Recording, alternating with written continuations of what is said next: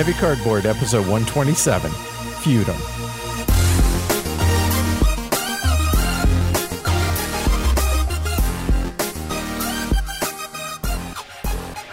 Coming to you from the Palladium in Worcester, well, nearish Boston, Massachusetts. Anyways, welcome to Heavy Cardboard, where we talk medium and heavy strategy board games, war games, 18xx, and other related topics in the board gaming hobby. We're your hosts. I'm Edward.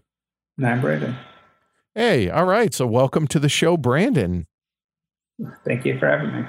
Yeah, no, I'm excited about this. I know you had played, you'd been talking about Feudum a couple months back in the Slack channel over on the Heavy Cardboard Slack. And so I reached out to you. Shoot, now it's been a month and a half, maybe 2 months since Seems I was like, right. hey, do you want to do the review of Feudum? And you were like, yeah, there are a few things in life I want to do more than.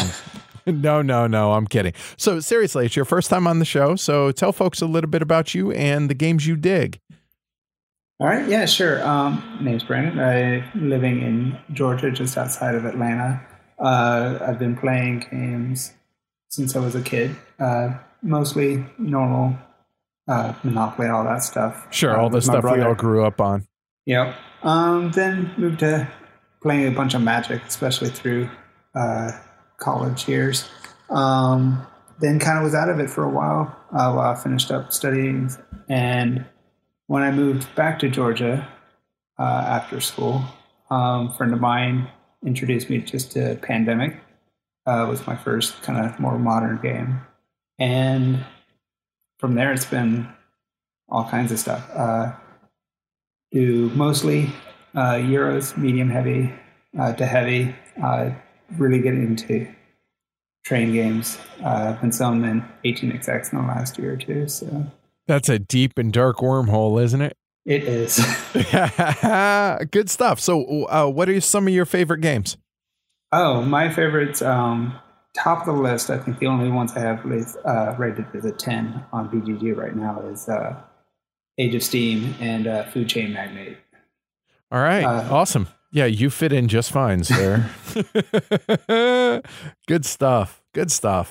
As far as what's going on here lately, I got to say the house is getting pretty cozy. Finally, I've gotten TVs hung on walls, have decorations put up around the house to where it almost feels like I've moved in.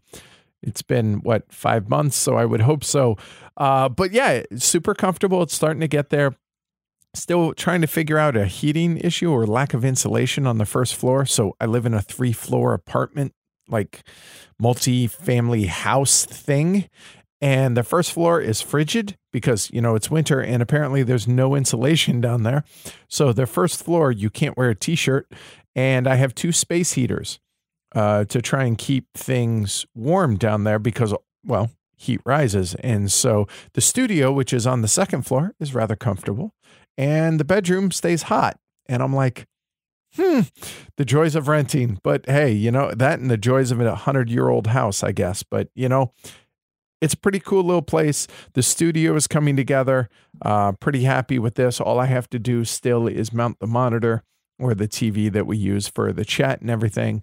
Other than that, the studio is just about done. And yeah, it's starting to come together. I'm really excited about the place being comfy, which is always nice to have, the place where you are 20 plus hours out of the day be comfortable. So yeah, that's kind of nice. That's nice. I'm actually looking at moving in just a month. So moving as like renting, buying, or what? Oh yeah. We're renting right now, buying another house again. So just actually signed our contract on that yesterday. Oh, congratulations, dude. Very cool. Yeah, so nice. We close in a month and get to uproot. Okay. Congrats on the house, and moving sucks. So I'm sorry in that regards, but at least it's for a new house, right? Yep. Good stuff. So Valentine's Day, which, has come and gone. And I got to say that I got 1, possibly 2 really unexpected, really cool gifts from Jess. I'm very excited. The possible one, depending on scheduling issues, is on the 27th of this month. Mumford & Sons is coming to Providence, Rhode Island. Sign me up. Yes. And if everything plays out right, we're going to be going to that. Yes. And the thing that is for sure going to happen, the following night in Worcester, Watsky is going to be in Worcester on the 28th, and we have tickets for that for sure. So super stoked to go see Watsky again. Yeah, if you've listened to this show for any appreciable amount of time, you know how big of a fan I am of his, and his moral of the story has kind of been my life's anthem for the last 2.5, 3 years. So yeah, big fan of Watsky. So looking forward to going to see one, maybe two shows of two of my 3 or 4 biggest artists in my life. So that's awesome. Super stoked for that. On that note, I'm looking forward to spring and things stop snowing. We've been getting a lot of snow up here lately, which no big deal. It's no different really than Denver in that regards. But I'm looking forward to spring because I want to be a tourist. I want to like go see the history of Boston, which I haven't been able to do yet. So I'm looking forward to doing that. Switching over to show stuff. The first convention of the handful that I'm going to be traveling to this year is coming up next month.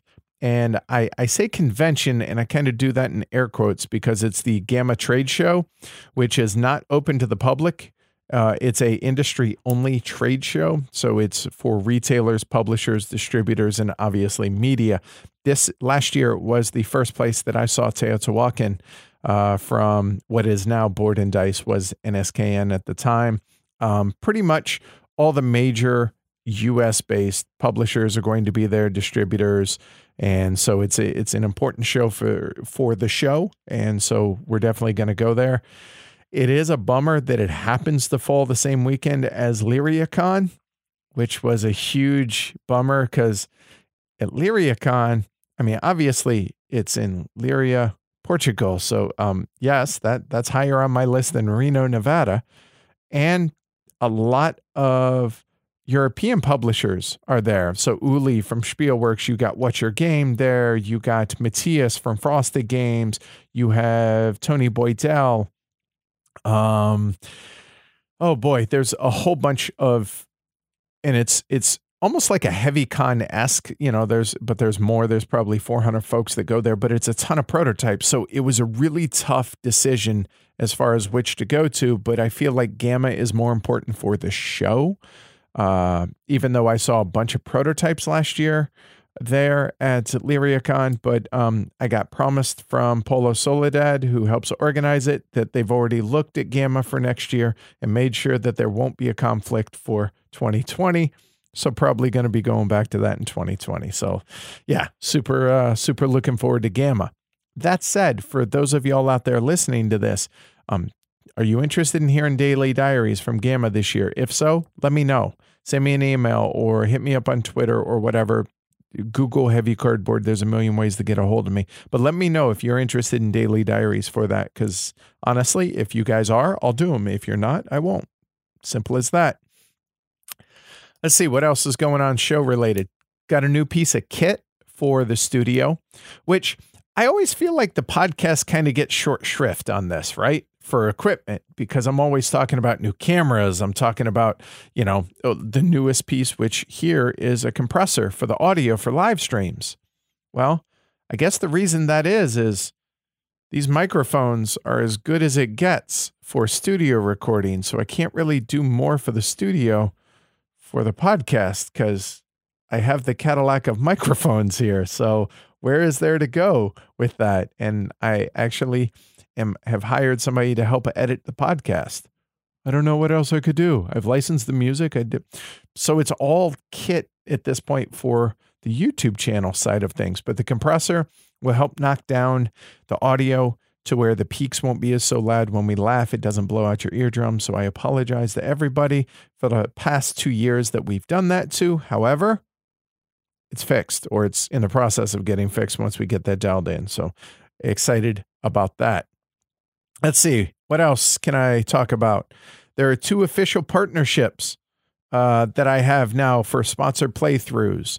One of which kind of has been an informal thing for a year now, and that's Capstone Games. Pretty much everything that they put out, we do sponsored live streams for. That's going to continue, but hey, it's official, so that's cool. And the other one is Compass Games. Compass Games getting into Euros via Uli Blenneman, he of Spielworks, as well as their war game side of things. So you're going to see a whole lot of Euros and some of their war games being sponsored live streams, playthroughs on the channel coming up in the next year as well. So looking forward to that. Yeah, that's about it, I guess, other than Donning the Purple Ground Floor 2nd Edition playthroughs are coming up this week. I did a solo playthrough of Cruel Necessity this last weekend. That went pretty well, I thought, which solo playthroughs are really weird, Brandon, because you're talking constantly for hours by yourself. Yeah, exactly. And so I'm like, I feel like I'm just droning on and on and on, but it seemed folks enjoyed it. So I'm going to be doing another one of DR Congo in a week and a half or so, but we'll talk about that more in a little bit. I guess, well, here, you'll be interested in this, Brandon, that we're working on setting up an 18xx week, hopefully for April, to get 2 or 3 games live streamed, as well as a review on the podcast, all in 1 week in April. Nice. Yeah, so I'm looking forward to that. That's pretty much all that is going on here, other than game day at HCHQ was fun. I made pork green chili for everybody, and everybody seemed to enjoy it, so that's always nice. Anything going on your end of the world? Other than, hey, we just bought a house. Yeah, actually just started a new job. Yes, Monday. Could you do more life-changing massive events in a short time frame? So I suppose you could, but I don't want to. Seriously, right? So congrats, I guess, right? Yeah. All right. So what do you do? I'm a software engineer. Wait, in board games? Shocking. Yeah, right? Yeah, so I used to be a research scientist, turned software engineer a few years back. Research scientist, like researching what? That's interesting. A toxicologist. So my postdoctoral studies was in the toxic effects of the BP oil spill on native fish. Nice. So technically it's Dr. Brandon then, right? It is. Okay. Well, I apologize for not addressing you properly, Dr. Brandon. No, that's cool, man. That's awesome. So wow, that's I'm amazed at the guests that I have on this show and how intelligent this community really is. Take, for instance, yourself. And then there's a plethora of doctors that are in the Boston area that part of the game group. And then like literal medical doctors, as well as PhDs, as well as Sweater Mike was a PhD. And I'm fascinated at the level of intelligence that is in this community. It's humbling, seeing as I'm just a big dumb Marine. So that's pretty awesome. Very cool, man. So are you started this week, literally, your new job? Yeah, literally. And how's it going so far? So far, so good. It's actually a manager that I worked with before at a job about 3 years ago. He asked me out of the blue to come work for him. So it's a good spot to be in. Awesome, man. Well, congratulations. Thank you. All right. Anything else going on? I mean, just buying a house. I think that's enough. All right. Well, let's talk gaming then. What you been playing lately? All right. Yeah. One of the ones I've been digging into lately is Comancheria. Big solo game.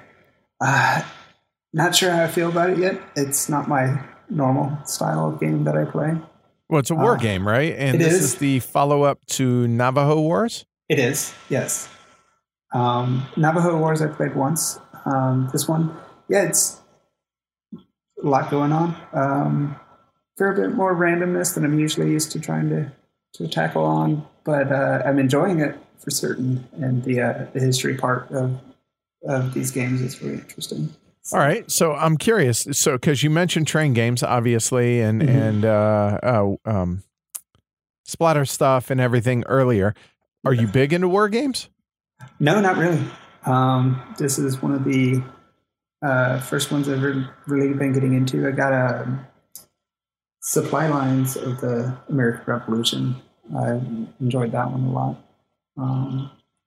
But yeah, aside from that, I do have some coin games. Okay. I do enjoy those. Those are All right. a little different, it seems, but They're kind of their own animal. I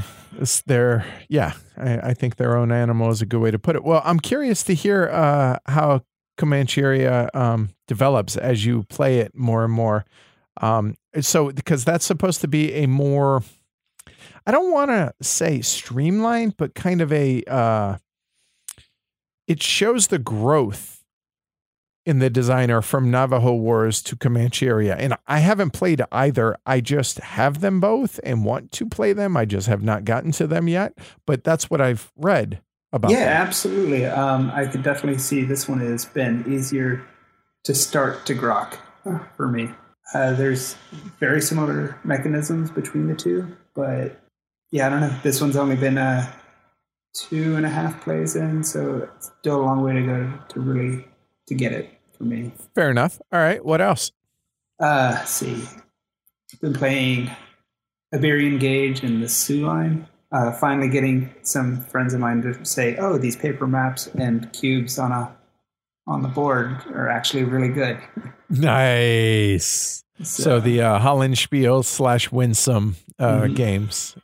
How have they? Okay, they've been willing to play them. What's the result? So they have been very happy and surprised that we have not been playing them more often.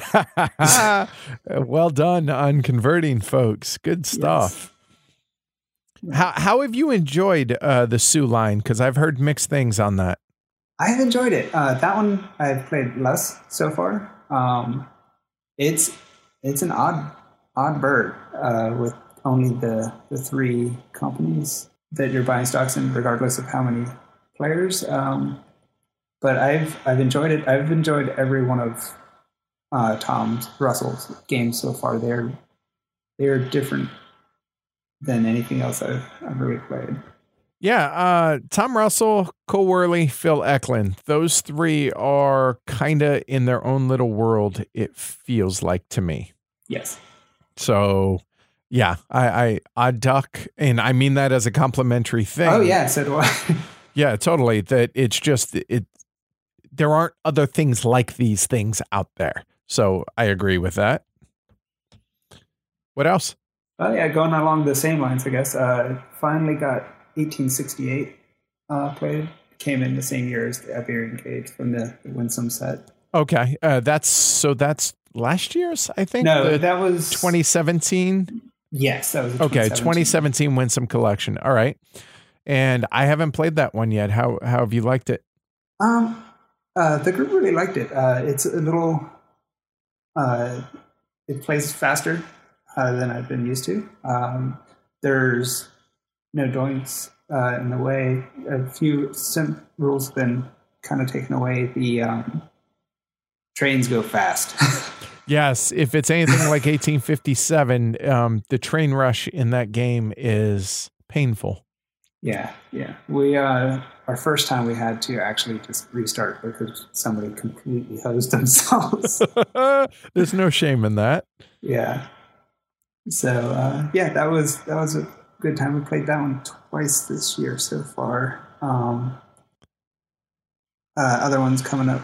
I picked up the Colonists again after it's been several months since I played that, but it was finally got to go through all 4 eras. That one I was on my own. That's why I was able to get all 4.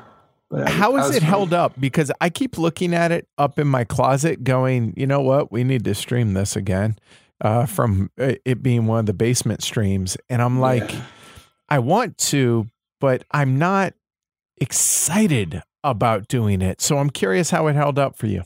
Oh, for me, it was really good. I still enjoy it more than, like, it's one of the most Rosenberg-like, not Rosenberg game there is. And I agree 100%. That's a perfect way to describe it. I've definitely...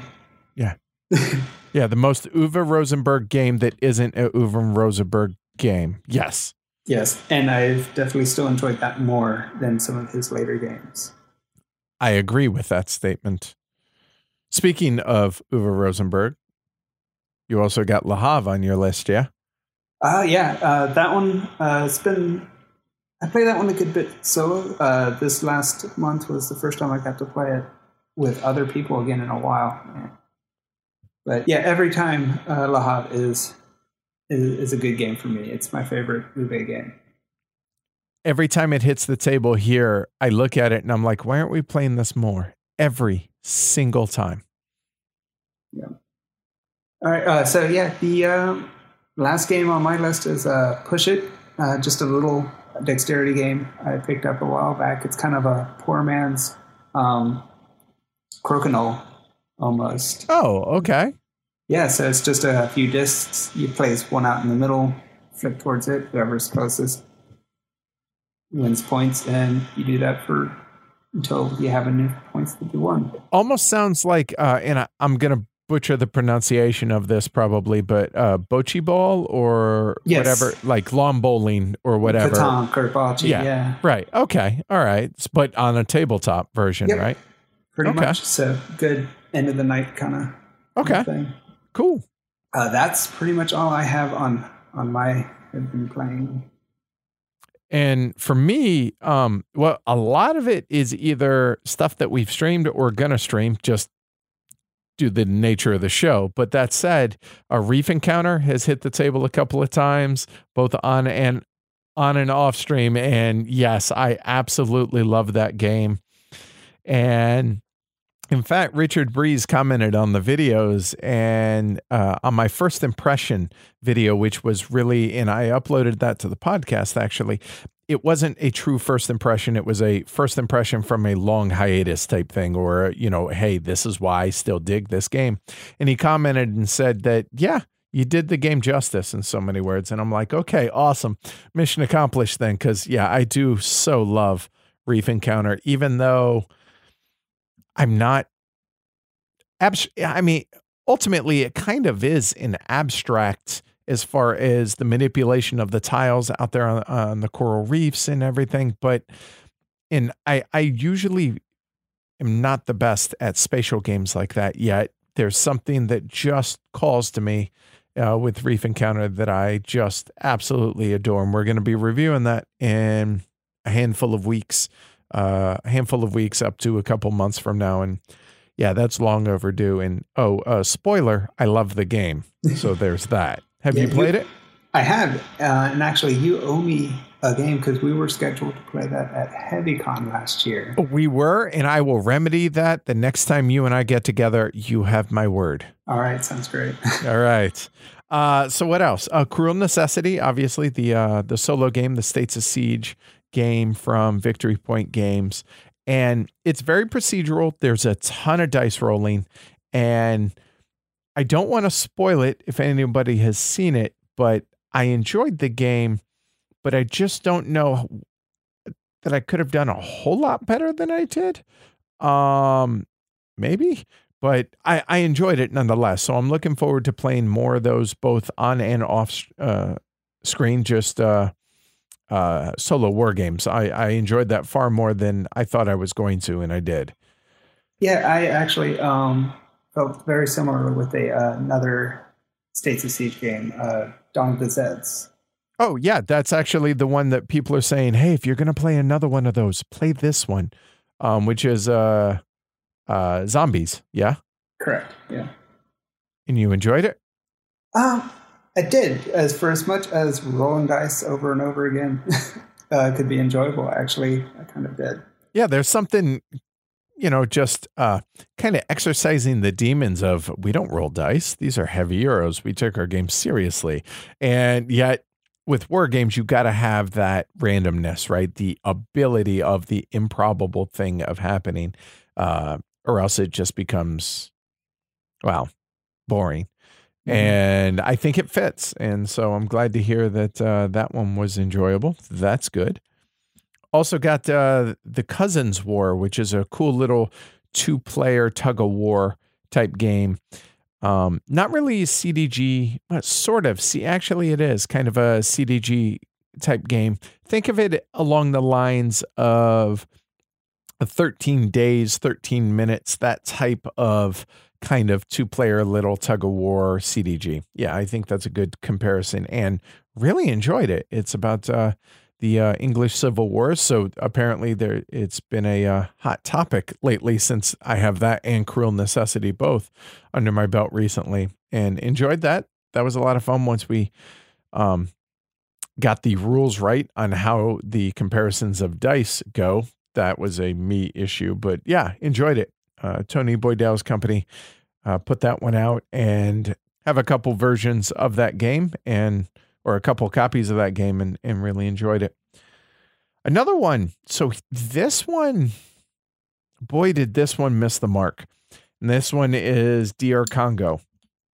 So it's the Ragnar Brothers, and the only other Ragnar Brothers game that I've tried up to this point is Nina and Pinta. And we weren't super keen on that when we did the review of that previously.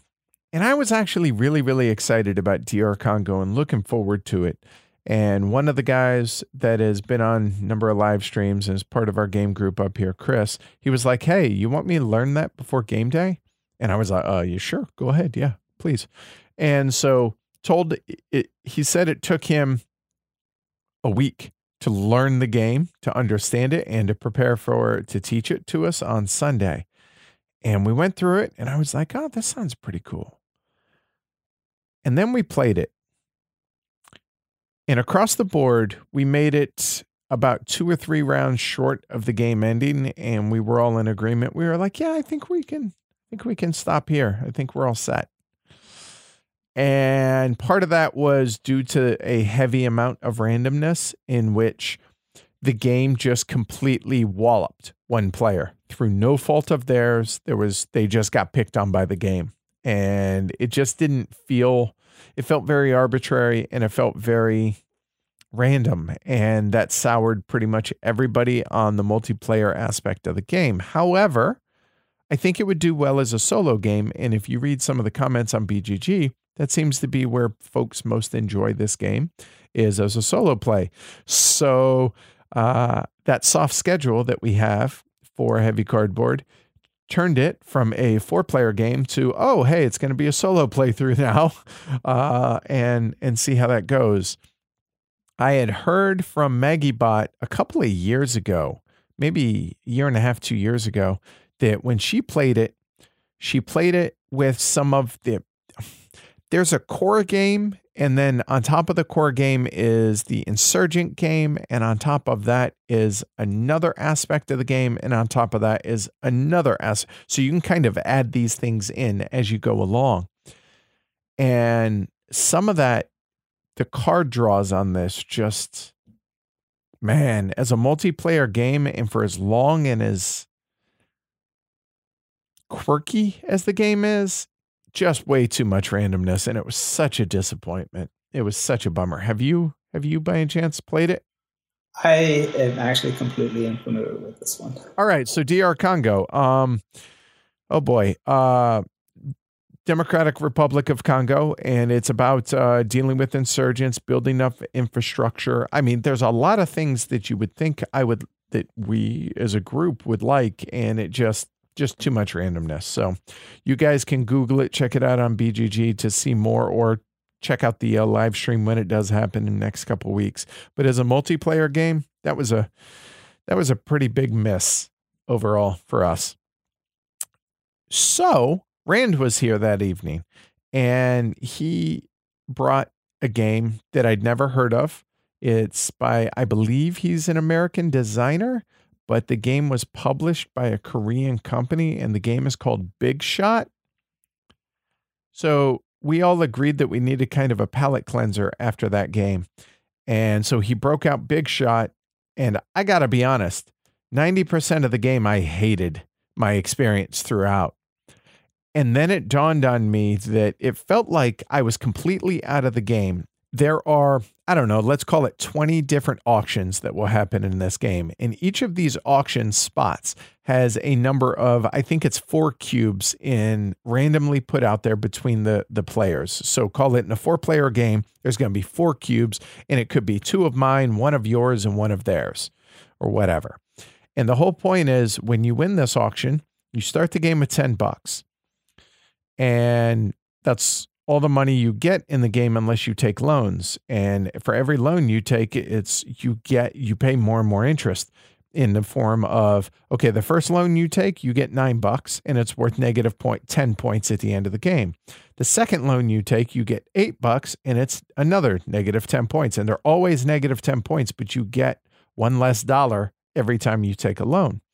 And so you can essentially auction and win as many auctions as you want. The whole point being, on this board, there are different areas worth various amounts of points at the end of the game. And money is points, points are money.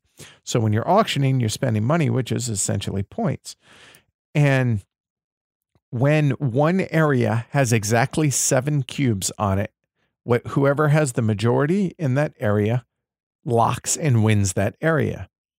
However, if 2 players are tied for the most, so say, for instance, Brandon, you and I each have 3 cubes there, and then let's say a Rand has 1 cube there, you and I cancel each other out. Rand wins the area because he's the one with the most that isn't tied. And it is terribly nasty, horribly nasty, brutally nasty. And I had a piss poor attitude after getting almost all of my cubes wiped off the board, to where the last 10% of the game, I had like 4 cubes left on the board and like 2 left to auction. And had Chris not competed with me in the last auction, I would have been able to manipulate things to where I would have won the game. And my mind was blown when I saw that, and how clever such a simple, ugly, mean game could be. And immediately we were like, we need to show this off. Hey, Rand, when can we do this? And so we put it on the soft schedule to be able to stream. So looking forward to doing that. Think of it as thinky filler, but oh man, that was brutal. I hated it until I didn't. So that was a lot of fun. Then I'll quickly go through the rest of these. Blackout Hong Kong. I was really excited to play that. And then I played it. I didn't dislike it, but I wasn't really super keen on it. The latest from Alexander Pfister. We're going to be showing it off later on this month, but That's pretty much what I've been hearing about that one. And I got to be honest, dude, that theme, I mean, there's pasted on and then there's just non-existent. And this would be just non-existent. This was such a waste. Blackout Hong Kong. Like, okay, the city goes dark. Okay. And Hong Kong has a fascinating history and current modern day. It's amazing. And all that. And it doesn't touch on any of that. There is a map, like the outline of the area that I guess is Hong Kong, but you don't know that because it doesn't say it anywhere. There's no city, area name, nothing. And so it could be just a map of some made up place. You don't know, but there's just no theme. It's just completely wasted. And the gameplay was enjoyable, but nothing exemplary. It wasn't, it's no Great Western Trail. Let's put it that way, at least after one play. So there's that. 18 Lilliput. We streamed and played off camera. That was enjoyable and might be good for folks who were looking to dabble into the 18XX world without jumping in to a 1846, 1889 game. It's fine for what it is, but the fact that there's no map in this game, in a sense that you build it wherever you want to build it, that messed with a few of our heads during that. But I've enjoyed it. Have you played it? I have not played that one yet. Okay. All right. Race for the Chinese Zodiac. Wow. This was a surprise. From the same designers as Three Kingdoms Redux, going to be in the Capstone Simply Complex line as opposed to their bigger games, and a true race game. And I really thought that this was going to be, honestly, I thought it was going to be, yeah, it's fine, right? And it made for one of the most memorable gaming experiences that I've had in a while. And it was a really, really, really great time that we had. And that was completely surprising to me. So that was a pleasant surprise, and it funded on Kickstarter. So I'm glad to see that for Clay as well as Jouster and Christina, the designers. Then there's Shogun Obsession. which we streamed and I've talked about a little bit, and Ground Floor Second Edition, which I got to be honest, I enjoyed Ground Floor probably more than I should have, the original edition, and the second edition improves on the game across the board in every way. And we're going to be showing that off later on this week. And everybody who played it this weekend loved it. So looking forward to playing that some more as well. Yeah, my only experience with Ground Floor has been this second edition, and I really enjoyed that one. Yeah, across the board, everybody enjoyed it here as well. So yeah, that's what I've been playing. Acquisition wise, what have you blown money on one way or the other? Yeah. So as far as Kickstarter goes, I actually just received today Black Sonata, which is a small filler solo hidden movement and deduction game. Okay. I was surprised. How does that work as a solo game? Yeah, that's where they were really clever with that one. So there is a deck of cards which kind of programs the movement of this hidden character. So idea is that you are trying to track down Shakespeare's love interest from his sonatas, the Dark Lady, and you're running around London looking for her. And this deck of cards have on the backside silhouettes in different places. And the location that you're at has another card that matches the same size, but there's holes cut into it so that when you place that card with the hole punched into it underneath it, you could flip the deck over and you could see if you actually have seen that she's been there or not. That sounds clever. It is. And so I'm pretty excited to try that one. Well, good. I'm anxious to read this in the Slack, how that goes. That sounds clever and ingenious. So, okay, cool. Right. And then similarly, with Hidden Movement, I received for Christmas Escape from the Aliens from Outer Space. That one's I don't know as much about it. A friend of mine gave it to me for Christmas, but I do know it's divisive because how many things are going on and everybody is hidden from everybody else. You're trying to traipse around through a derelict spaceship and try to not be attacked and eaten by aliens. So, okay, all right, fair enough. Yeah. What else? Mentioned supply lines earlier. Right, and this is the Southern strategy because this is like the second version or the second in that series, right? That's correct. So I was able to pick that up from somebody in the herd for a pretty good deal. Then the last one on my list is Polarity, which is it's sold as a strategic dexterity game. So you have magnetic pieces. They're black and white on. So think Othello pieces. Okay.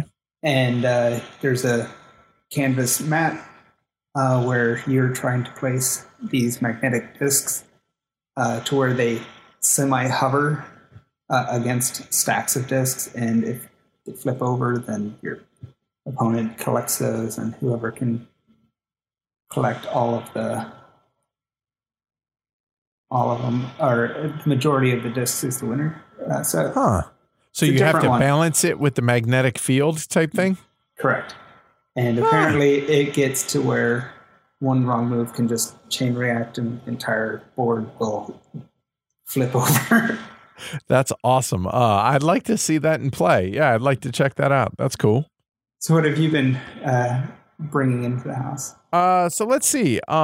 The first one that I just got in the mail was Coffee Traders. This is the next really big game from the designers of Wildcatters, Andre Spiel and Rolf Segel.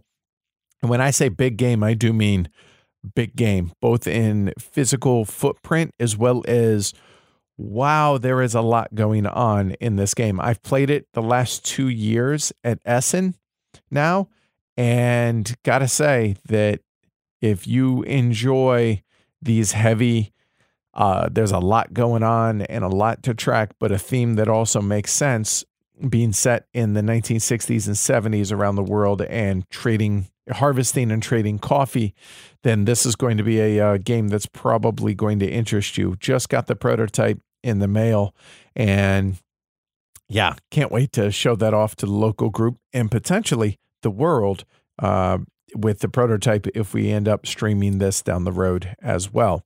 Another that I got that is a very nice production value prototype is Cargo Express, which is kind of a spiritual successor to Cargo Train from Christoph Matuzik. This is going to be coming to Kickstarter from the folks over at Compass Games. So we're going to be showing that one off later on in a couple weeks. Let's see what else. Apollo, the game of our first voyages to the moon. I know nothing about this game. It's supposed to be thinky filler and with a fair bit of randomness to show how difficult it was to actually get the Apollo rocket up to the moon, the folks flying in the Apollo. And yeah, or on the Apollo missions. And that sounds interesting. So I'll be checking that out. And speaking of rockets, even though this is a land-based one, got a copy of Stevenson's rocket from Guy in the Herd, one of the small council members, James. He actually really strongly disliked that game and was like, you had mentioned that you wanted to give that a try. And here, I will send it to you. And I was like, you sure? He was like, yes, please take it. And I was like, okay, cool. So going to check that out and hopefully show that off to folks in the herd as well. But other than that, that's it. Kind of a quietish last few weeks on my end. Anything you're hunting currently, Brandon? Yeah, I'm looking at in the next month some things hitting Kickstarter. The Underworld expansion for Root. Yes, that sounds really exciting. Yes, it does. I had been looking at some of the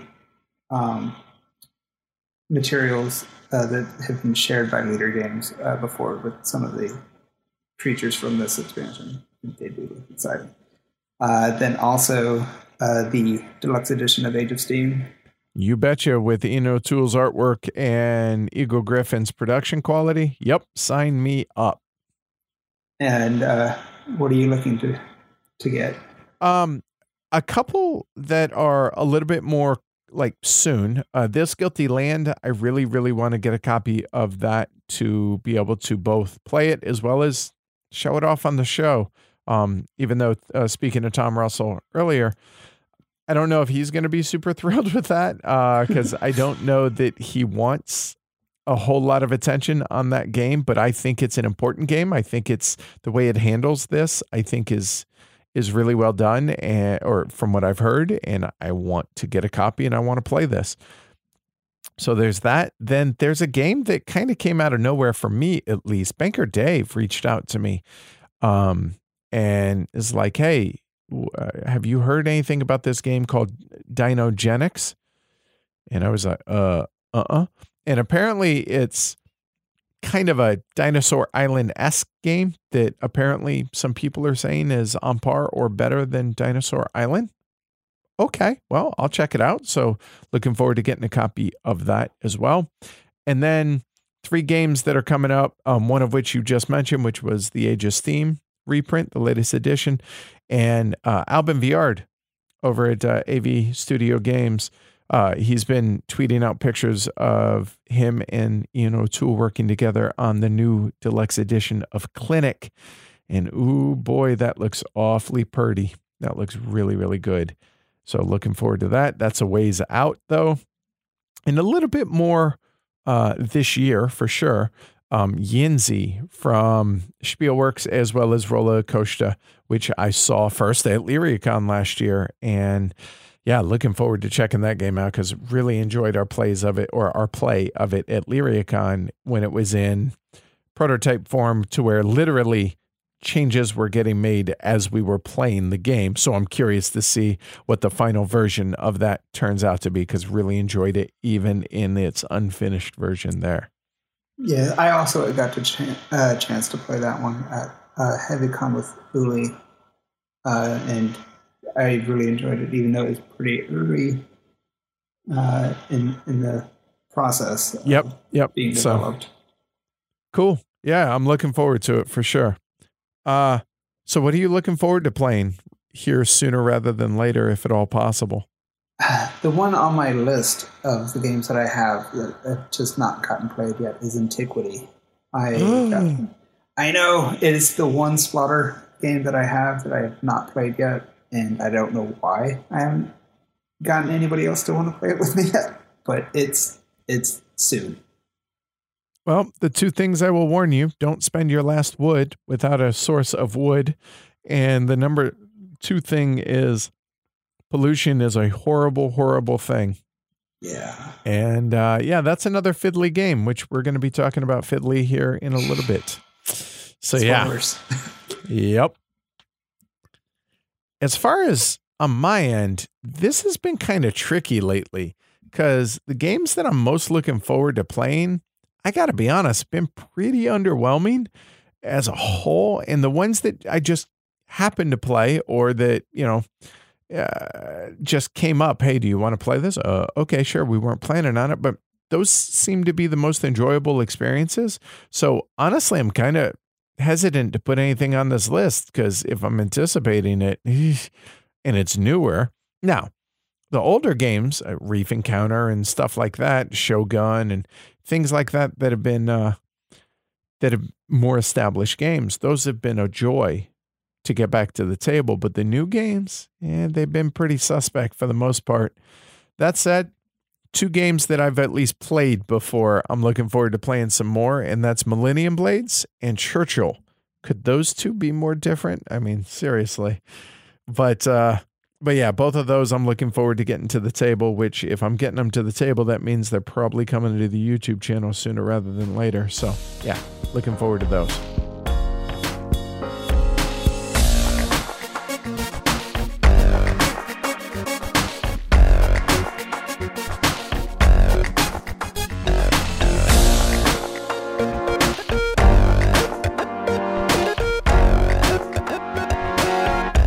This review's been a long time coming. I'm excited to bring it to you guys. And that is Feudum, published in 2018, designed by Mark Swanson, artwork by Justin Schultz, published by Oddbird Games, which is Mark's publishing company. Plays 2 to 5 players. However, it does also play solo with an expansion. Playtime says 80 to 180 minutes. More on that later. As far as availability and cost, you can find it online for roughly about $55, at least the base game. And plays and player counts that we've experienced. I have 5 plays of the game, and that ranges from 3 to 5 players on my end. How about you, Brandon? I have about 5 or 6 plays of the base game at 4 or 5, and then 2 plays solo. Okay, cool. So you'll be able to talk about the solo game in this tonight. So that's good. I'm glad. I apologize about the 2-player game, folks. My bad. Forgive me. Also, before we get started, I want to mention that the game does offer a basic version, but I got to be honest with you, never played it. I feel it strips far too much out of the game to be of interest to me, or honestly, many of y'all that are listening to this. It feels that it strips out even more than something like a Spinning Jenny versus a water frame in Arkwright. So just FYI, have you played it, Brandon? No, we pretty much refused to play that way. And especially once we realized there's a situation where the interaction between the monk and farmer guild can become impossible to actually use. Okay, so needless to say, we're going to be talking about the advanced version of the game, which is, in my opinion, the full game here. That said, you want to tell folks what's going on in Feudum? Sure. In Feudum, you play lords, I guess. You've been banished from your homelands and find yourself in a new land with just a bit of food and money, but a world of options in front of you. Over the course of the game, you'll be jockeying for position in each of 6 guilds, with unique interactions between each other by putting out your associated pawns and fighting for control of the lands that bolster your position, upgrading these locations to ultimately gain feudums, which can launch your influence to ensure your master status in the guilds. You may focus on traveling around the world, around the board, spreading your dominion over all the regions, and along the way be known for your voyages, or you may just focus on objectives you've gained through other actions. Each round, you are going to choose 4 cards or a 5th for some extra resources. And you're limited to the actions of these cards. These actions can range from attacking your foes, taxing people for much needed cash. More often than not, this will be interacting with or between the guilds, either purchasing resources directly or transferring goods between them for points. You will repeat these steps over a number of rounds. That number is determined by the rate at which players are upgrading the locations. The players with the most points at the end is the winner. There you go. Sounds simple enough, but boy, it's not. That said, let's go ahead and start talking about the 5 factors that give the game its weight or contribute to its weight, in our opinion, starting off with the complexity or the rules overhead, the rules complexity. Oh, there is a lot of rules in this game. Yeah, this is by carte blanche. I can say without a doubt, this is the most involved teach that I've ever had to do for a game thus far in the years that I've both been teaching games and before I had the podcast and YouTube channel. There is a lot to remember. There's a lot to track. There's lots of edge cases in Chrome that can and will likely trip people up. Just the rules overhead is legitimately significant in this game. There is a lot of stuff here.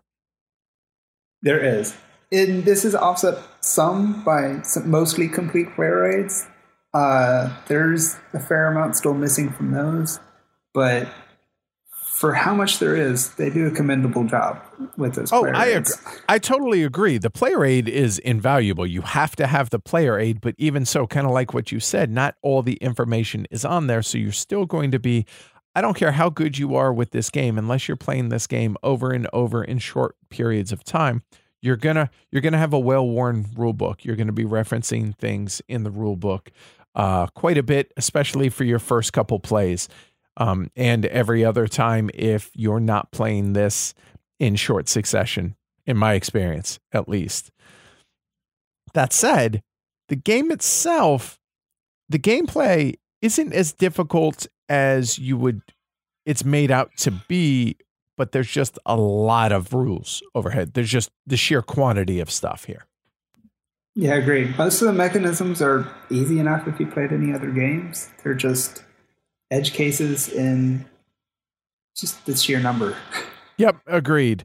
Moving on to the planning aspect, or, the decision matrix. How far down, how much more do you have to plan, tactical versus strategic, et cetera, et cetera? Every round there's a planning stage where there's a subset of cards that are going to be chosen from the full set, and those are what you're stuck to for the round, so you better have decided what you're going to do. Right. I mean, you have 11 cards. I think it's 11 cards in your hand from which to choose. And like you said during the intro, you're going to get 4 cards, possibly a 5th card, or double up a card for those that you're allowed. But all that planning is done before the round begins. And so you have the information in front of you as far as what you're trying to do. You have the current board state, but then you have the other 2, 3, 4 opponents and what they're trying to do and how they're going to interact with those things, and trying to best position yourself for planning out your entire round right now based on what you're trying to do and what your opponents are going to do. And this kind of makes me think back on a review that we did a number of weeks ago, something like a Smartphone Inc., where the entire round, I feel like the majority of the decisions are done in that very pre-planning phase where you're setting up your little boards and everything. Whereas here in Feudum, it's completely different. Even though you're planning out your cards and you're planning out what it is that, in theory, in a perfect world, I'm going to play this card, do these actions. I'm going to play this card, do these actions. But rarely does it actually work out that way because, you have 2, 3, 4 other opponents trying to mess with you or doing things in a way that does mess with you. And so you're having to adjust a ton in this game. So even though it's front loaded as far as what actions you can do and what actions you're going to be doing, what you actually do when you play these cards, there's a little bit of wiggle room in that. And some, there's a lot of wiggle room if you're playing something like the guild card, to where, you still have a plethora of decisions that you're going to be making throughout the round, not just in this pre-planning phase. Yeah, and so like we said, there's interactions with those other players. You're also having to consider how much you're going to be helping them with those guild interactions. You're going to be pushing goods into something they're going to need. Some tasks are going to take a couple rounds in order to prepare for. So you're not just thinking about your current round now, but things you're going to need even into the next epoch and scoring round. And this game gives you enough rope in which you can hang yourself, because, and I'm going to allude to this later on, that you can't exactly pivot on a dime in this game. It's more a very slow, gentle turn that takes a little while to actually execute. And so, like you just said, the level of planning that you have to do, something you do in this round might not actually come to fruition for another 2 or 3 rounds down the road.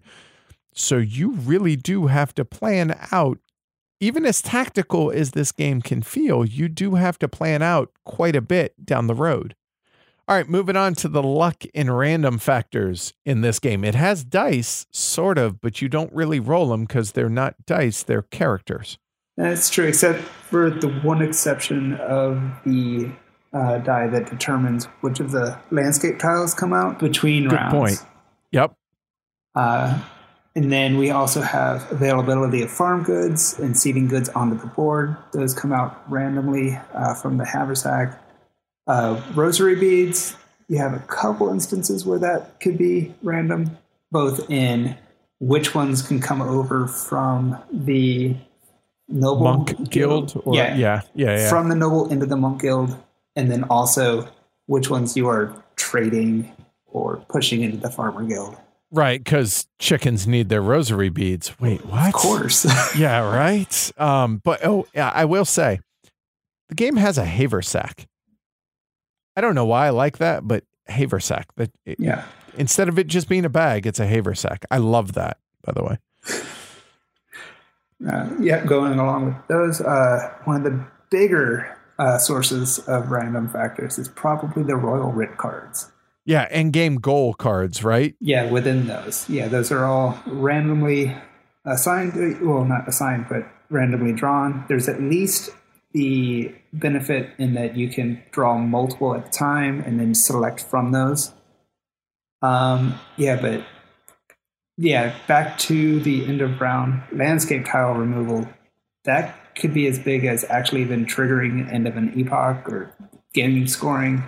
And if you're not prepared for it, it can not necessarily catch you unaware. Like, everyone's going to know that it could happen. Right. But there's that, well, I really would prefer if it doesn't happen. And there's not a whole lot of way to mitigate it if other players are pushing the speed of the game and making it to where, even though there is a fair bit of randomness in that die roll, in that it could be, the players are determining how likely that is to happen or how unlikely that is to happen. So even though there's that randomness, it's still some amount of control, as well as it's open information that there's a possibility that it could end and move into the next epoch, whether you're ready or not.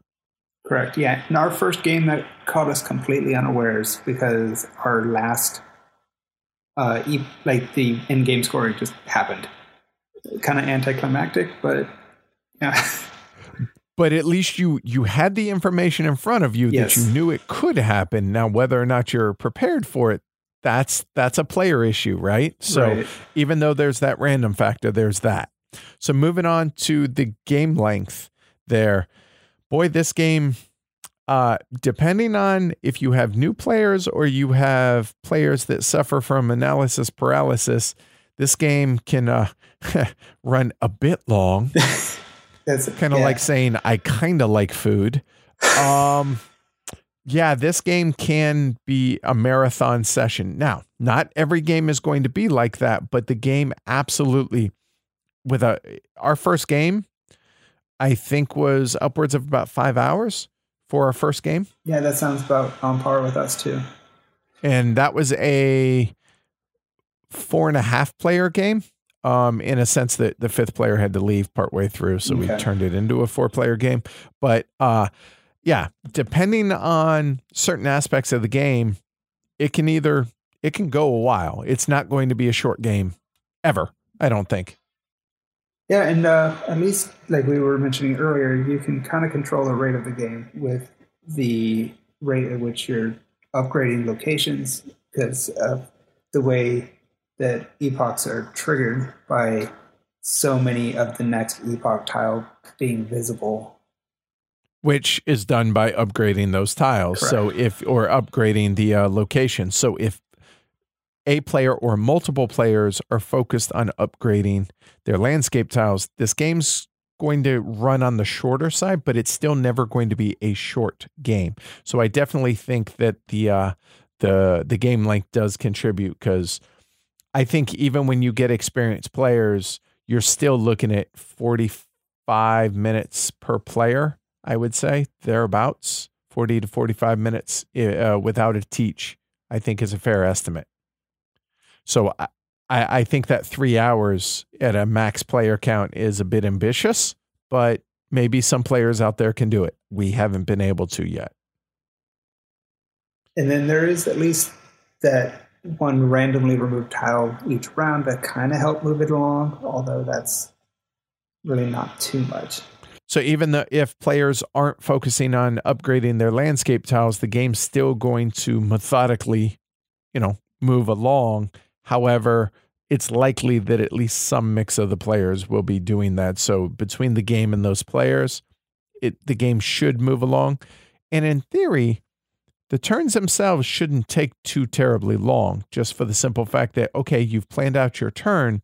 But where that kind of changes a bit is when players do things that either disrupt what it was that you were doing or did something completely unexpected to where you're like, oh, now I need to adjust to that. How can I, given the cards that I programmed to be able to do that? And so that's where some of that added time comes in. Yeah, especially losing one of your pawns in a round. Well, that'll put you in a hole. It will, because all of a sudden I was planning on doing this with this pawn. Oh, wait, now it's off the board? Oh, it doesn't happen terribly often, but it can happen. So that's something to be aware of on that. As far as the getting it factor, how long does it take to understand and make sense of the game? It's going to take pretty much a whole game to really see everything that happens, but it's going to take a good bit more than that to understand. Oh, yeah. I mean, a couple rounds to see all of the actions, right? Action. And then, yeah, at least a full game. Sometimes I would make a case that you're going to need multiple games to be able to see the why on everything, which is the hardest thing to understand in a given game. Especially the more complex or the heavier the game, the harder and the more opaque that game is, the harder it is to understand the why. Because, okay, I've read rule books to where I'm like, okay, all of this makes sense. Sure, I understand this. And then you sit down and you're like, I have no idea what the hell I'm doing. I have no clue. And this game is very sandboxy in that regard to where, and we're going to touch on this here in a little bit, it's wide open. And so you have so many options to where you're like, what am I doing and why am I doing it? And you fumble around. And honestly, it took me into my third play to really get a good feel for things. I believe it took me about 3 games before I felt like I was really being able to have a very solid plan. And the only reason I was doing it as well was everybody with me who played it just as many times. I agree. And I think somebody that I was playing with recently said that I finally got to a point, I think it was in my third game, to where I felt like I was playing the game and the game wasn't playing me. And I think that should illustrate either A, I'm a big dumb Marine, or the game is pretty opaque in that regard, that it's really hard to see the things and the why behind it on that first, maybe even your second play. And so I think that shows just how much there is to this game, which ultimately, I mean, where do you feel this game falls weight-wise? This one, it's medium heavy, bordering heavy. Like I said, the rules themselves, like they're all a bunch of simple rules. For the most part, there's just so many of them. So keeping all of that in your head and making so many plans, it leans towards heavy. Yeah, I agree. I think this is on the heavier side of medium heavy. Like, and here's the thing, like, I'm trying to compare it to something like a High Frontier, right? Which I feel like is super heavy. I mean, universally known as a really heavy game, or some of the meatier war games that I've encountered. And this isn't even talking about the monster war games. I always say that war games are kind of their own animal and shouldn't be compared to Euros. That said, for a Euro, this is way up there as far as weight and complexity and all of these things integrated, how long you're going to be sitting at the table and having to engage your brain, and how, it takes a few games to get there to make sense of it. Even though it does have a fair bit of randomness, it's not for the weight of the game. I don't feel like it has a huge impact in the game. So all those things considered, this is arguably one of the heavier Euro-esque games that you're going to encounter. And so, all those things factored in. This is a big boy game. This is a big one. All right, so moving on to the cardboard side, or I say the cardboard, but really the components in general. What you got? Yeah, they did not spare expense on the components on this one. The beasts, they're fantastic. Those are well painted, pre-painted composite minis. There's only 2 in the base game, but they're pretty awesome. The behemoth and the serpent it's like Nessie. I don't know what I can't remember the name, but yeah, the behemoth, which is the abominable snowman-esque, and then the serpent thing. I think it's actually Enans, because it's Ecans. I think it's okay, snake backwards or serpent backwards. I can't remember. Okay, all right, there you go. But yeah, they are really, they're, dare I say, cute, and they're well produced, right?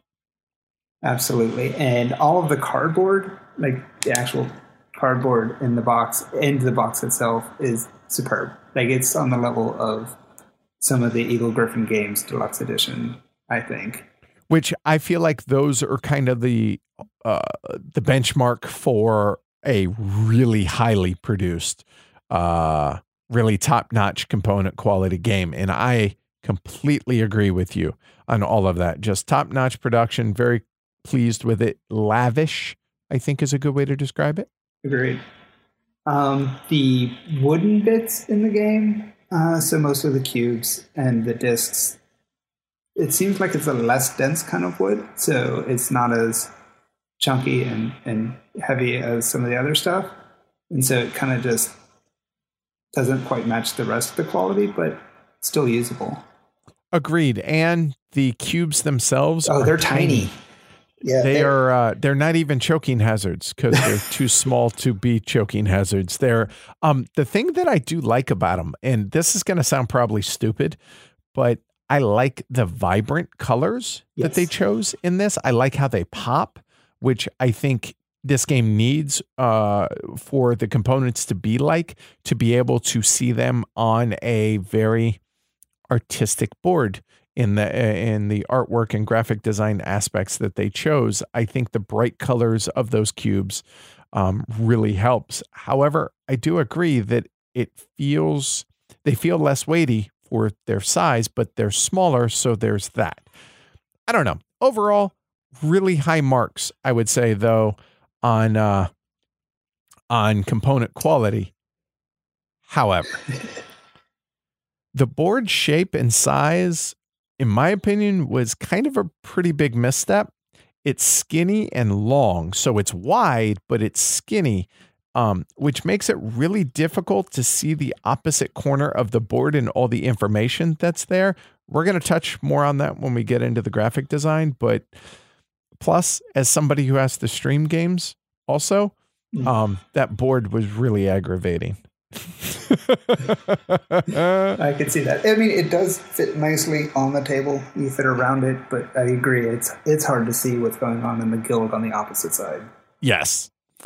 The box size is almost 17 inches by almost 11.5 inches by 3.5 inches, or call it 43 by 29 by 9 centimeters. So it's a pretty good size box.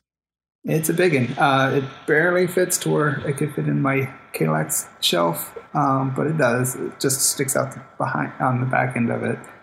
And then I got the big box pledge from the Kickstarter, so all the expansions are inside, and I'm pretty thankful of that because the size of the boxes for those, for the very little bit of components, is just ridiculous. Oh, for the expansions? Yes, like I'm still waiting for Mark to send me the rest of the stuff. I have the base game, but I don't have any of the expansion stuff, so I can't speak to it. So I'll take your word for it. But yeah, I have Expedit / Kallax shelves here as well, and it's funny you say yours sticks out the back, mine sticks out the front a couple of inches. It's a big box, but everything fits in the base box at least. Oh right? Yeah, like all the expansions and everything fit in the base box. Okay, so there's that. With room. All right. Moving on to the graphic design here. So the symbology, at least, iconography, I found that it was pretty competent, with some exceptions. The iconography is kind of new, so it doesn't go with what you would see in some other games. But for the amount of information that's there, there's a good job. So on that note, I disagree, but I would say it's a mixed bag at best, and I think that's being generous here. Mm-hmm. Okay. So you talk about the symbology, and you actually bring up a fair point. The fact that the iconography that is used is not stuff that we are, for lack of a better way to put it, trained as gamers to expect it to be, or it's not going to be super intuitive off the top of your head. So that's a fair point. I get that. For me, the issue is, in the attempt to make it language independent, the iconography was reduced down to a level that the iconography is there, but it still forces players to reference the rule book every single game to understand the iconography. Now, obviously, if you're playing this game once a week with your group, for a number of months, okay, that's not going to happen to you. But that's going to be the exception to the rule. Mm-hmm. I guarantee you that if you sit down and you play this game and you don't play it again for a month or two, you're going to have to go back and reference the rule book to refamiliarize yourself with the iconography. Even though maybe by the end of the game, the iconography is familiar to you and it'll make sense. But I still have to go back to the rule book every single game. Agreed. That's my gripe there with it, at least. Yeah, and on top of all that is, like I said, for the most part it's there, but there are times where things just seem to be missing. I don't know if that was rules, some of those extra rules and side cases that were added after the art was already done or what, but it seems that way sometimes. Like, just to go back to these crazy rosary beads and chickens. Still cracks me up every time. And then likewise, the only reason that sometimes those will go away from the farm, but only if you've played the special action of the Starve the People with the Noble card. And that's not shown on the card. Not anywhere. At all. So there's a perfect example of the inconsistency, I think is a good way to put it. Yeah. Correct. Let's see. The one that always gets us also is there's no distinction really between when it's fine to just have a particular pawn in play versus one at the local affected area. There are a couple actions, I can't remember offhand which ones, but you actually have to have that pawn at a location in order to get the effect. And that's just not consistent. I mean, it's not there. And it's not called out. There's nothing on the card that shows, oh, you have to have a pawn there for this action to trigger or whatever. Yes, agreed. And then there's the pain point, I think is a good way to put it. Yeah. Yes. To where the goods prices in a market are hidden underneath the cubes when you actually put the cubes in a market, so you can't see what the cost is. Really? Come on. Yep, it's pretty bad. And of course, the only way to look is pick them up, and everybody knows that's what you're trying to figure out to do. Right, so you can't what we got in the habit of is actually moving them off center to where people can read them. But again, this is something that should have been addressed on that. And then the refilling of the cubes and the compass points, the directions, those are super tiny on the board in their location, and they're hard to find. It's always a group effort to try and find where they are on the board. Be like, okay, we're looking for northeast. Okay, over there. Oh, there it is. Got it. There's one. Where's the next one? And even which region of those actually even go to. And that's another thing, right? Differentiating the regions on the board isn't always super clear at a glance. Big islands or the island area. And so there's that. Then there's the starting locations for your workers, which is more than just during setup, since players' actions can actually bring new workers onto the board into those locations. Those are covered up when you put markers out on the board.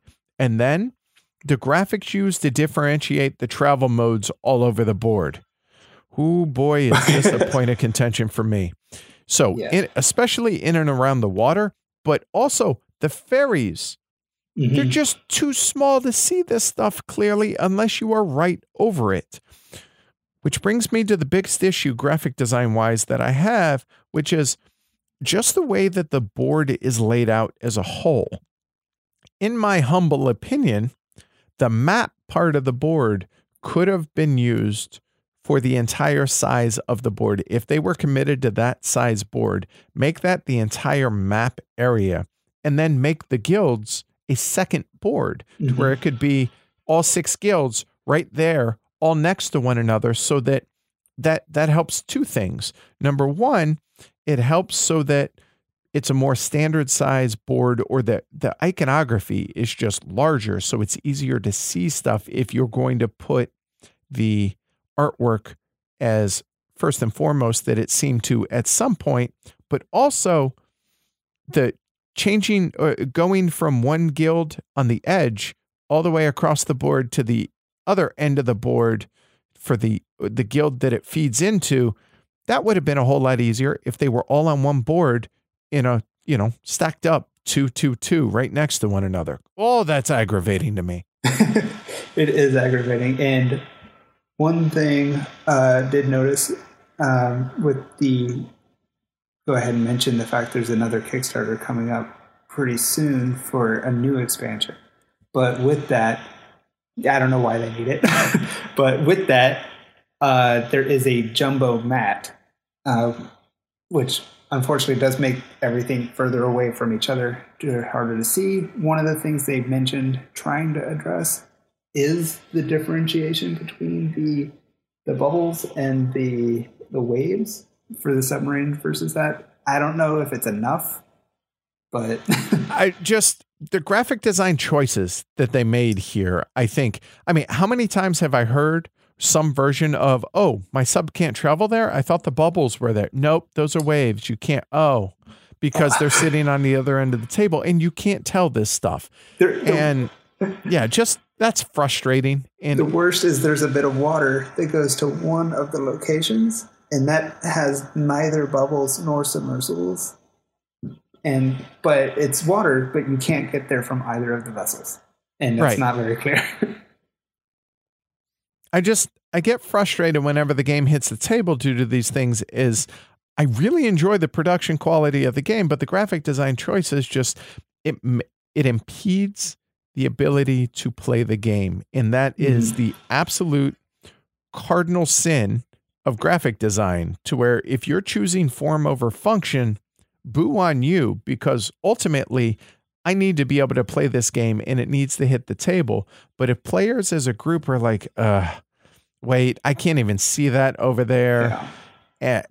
If that's going to impede our ability to get this to the table, how is that good for anybody involved in that process? Yeah, and unfortunately, last time we played, one of my friends actually has some slight vision impairment problems. He was having a really rough time, even down to the normal roads that you see on the map, because there's no delineation between art versus the design of what connects locations.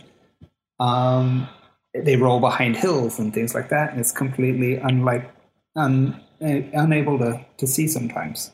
Yeah, and don't get me wrong. While there is nothing here that is game breaking, it's just a series of unfortunate decisions that make things more difficult than they need to be. And worst of all, it breaks up the flow of play, and it kind of just things slog along, but also it just, and everybody that's listening to this can appreciate every game kind of has a rhythm to it, right? To where everybody's kind of into it and the game's just kind of moving along. And things like this interrupt that rhythm. And it's at those moments, those are the moments that you notice the passage of time.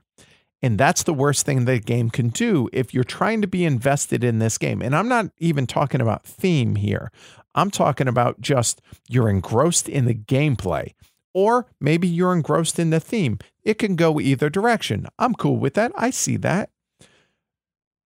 But if the graphic design or the rules or something like that is going to break that flow and that immersion, well, now all of a sudden, wow, now I kind of feel that passage of time, and I feel how long we've been sitting here at this game.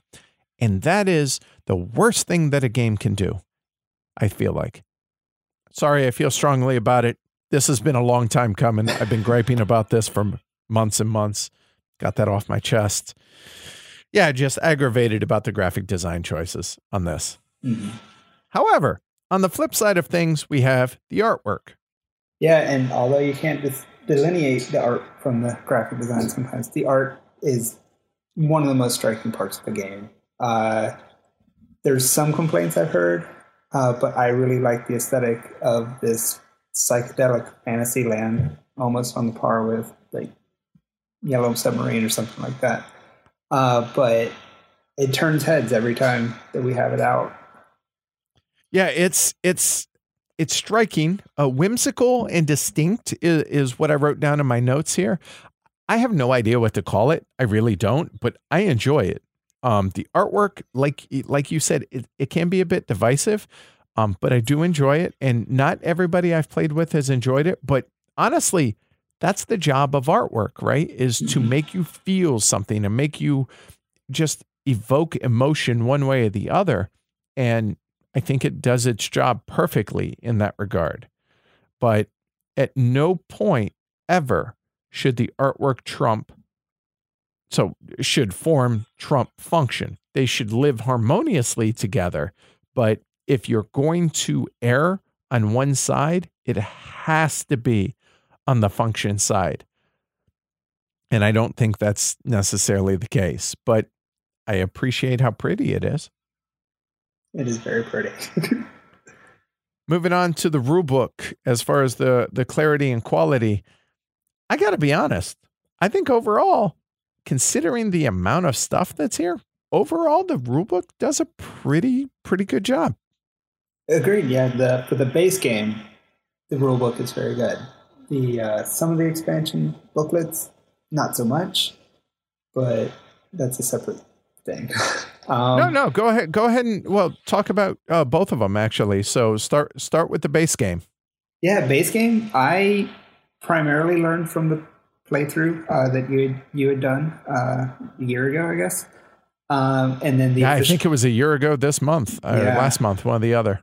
And the official video, which I suggest nobody try to learn the game from. It's great for review when it's been a few months since you've played, but all that condensed into like 25 minutes.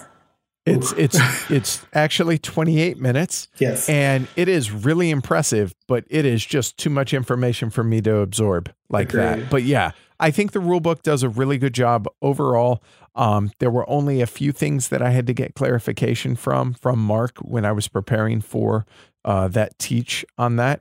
And I know you had mentioned that there's somewhere around 200 rules questions. Yeah, when I checked over on BGG, it was like just under 200, and I don't know why. I think I do know why. I think a lot of people wound up backing this on Kickstarter, not thinking how heavy of a game it was, despite Mark making every effort to really let people know that this is a heavy game and not to be taken lightly. But yeah, there's 198 rules questions. And just FYI, like I said, the game came out in 2018. So it's been out for, let's call it a year-ish, thereabouts. Now, a lot of these questions are various, solo, different player count stuff and everything, and then edge case stuff. But I think the rule book did a better job than 200 rules questions in a year, personally. I agree. That's not to say that it's the best I've ever read or referenced, but I think it does a pretty good job of what it set out to do. And as much as I normally gripe about rule books for games, no, I think this gets pretty solid marks in my opinion here. Yeah, it even has a bit of the same quirky humor that matches the art for the game. It does, and I like stuff like that, like where it doesn't go too far with it, but it's just enough, right? Right. So moving on to the setup, teardown, teaching, and learning. All right, let me be honest. To date, this is the only game that I have said I will not teach again. Flat out, I just will not. I have had players come to game day saying, "Hey, you want to play Feudum?" And I ask them, "Have you watched a video on how to play it or read the rule book?" And they say no. I said, "Nope, not happening." I ask them to either watch the live stream teach, which I'll be honest, 1 hour and 17 minutes. That's how long it took me to go through the entire teach of this game, or the condensed animated rules teach, which we just talked about, which perfectly edited down with 0 downtime and still clocks in at 28 minutes. And I am just not capable of digesting information that fast with the quantity of information that is. So yeah, if you want to play this game with me, you have to understand the game before we get started. I will never teach this game again. Yeah, I've taught the game 5 times now. That was my request every time. Unfortunately, we've had some people show up, said, I started watching one of the videos, but I already had that on the books. But yeah, at the height of us playing, I think around the 3rd, 4th time, I got it down to like 45 minutes because only one person was new. And so there were fewer questions and things like that. But yeah, this last time to review for this took me about 1.5 hours. To teach the game. There were lots of questions, but still. Yep. And setup is relatively easy, right? As long as you have stuff organized, it's not terrible. It's not a bad setup. I would be honest that this is a much easier setup than something like Trickerion and stuff like that. So there's not a lot there. And as far as the teach goes, honestly, send people to one of the videos. That's the best way I would recommend teaching this video now, or teaching this game. I know that there are people out there that say they can get it down to 20, 30 minutes. God bless you. Good on you. I can't do it. They must be teaching some of it as they go along. Which I refuse to do. And so if that's the case, then good on you. But yeah, honestly, go to one of the rules videos. That's the best way to do it. Yeah. All right. That gets into the meat of the game now. What makes the game enjoyable and why? There's so much to do and so little time to do it in. Yes, it plays long, but it always feels like you just never have the time or the number of actions, at least, to be able to do what you want. Which is the hallmark of a good game, right? I think so. Like, I'm very staunchly in the Agricola versus Caverna camp. It's Agricola for me. Like, I agree. To where, being pressed to do what I want to do and actually feeling like I fought for it and earned it, I enjoy it. That's actually a pretty good analogy. I hadn't thought about that to where this is a tense, somewhat stressful game, even though you don't have the feed and heat like you do in Agricola. Well, you do have the feeding.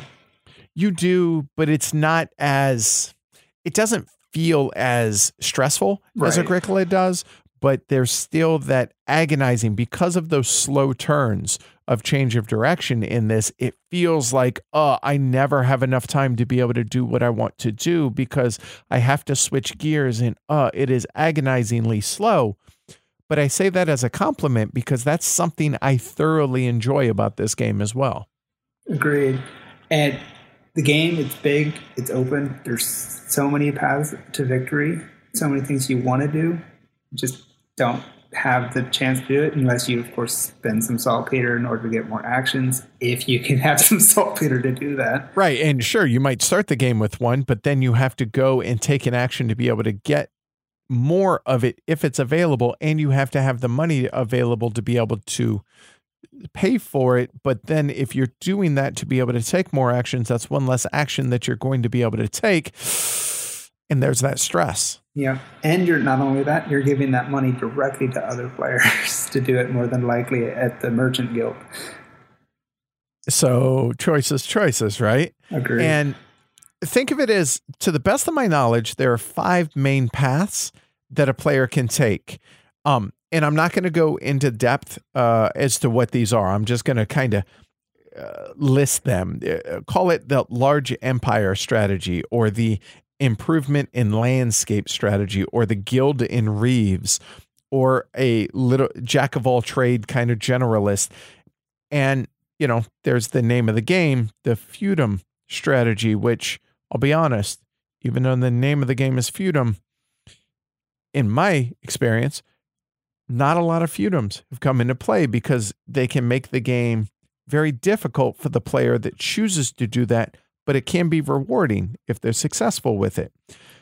But on top of all of that, there are all the supplemental things that you can do. And this isn't an all-encompassing list, but getting improvements, those Royal Writ cards or the endgame goal cards, move up the epic voyage track, manipulate the availability of certain things into various guilds, and then fight monsters. And then there's combat, but there doesn't have to be there are so many different things and so many different levers to pull and so many different directions that you can go. It really is a sandbox, and the game does not, to its credit, I would say, doesn't handhold and lets you play the game how you want it played within the confines of, okay, well, at the beginning of your turn, you played 4 cards.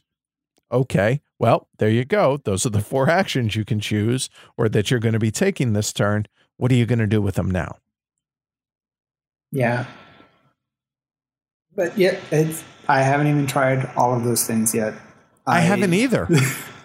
Yeah, and I've seen at least attempts at each of these, which is good. The feudum, yeah, like you said, despite the name of the game, I don't see it that much. Our first few games, everybody was really reticent to try it because of all those negative points from the fealty negative. Yeah, if you don't initiate combat, if you don't fight and win, then there's a penalty, and it can be a prohibitively expensive penalty that to be able to actually own or have feudums.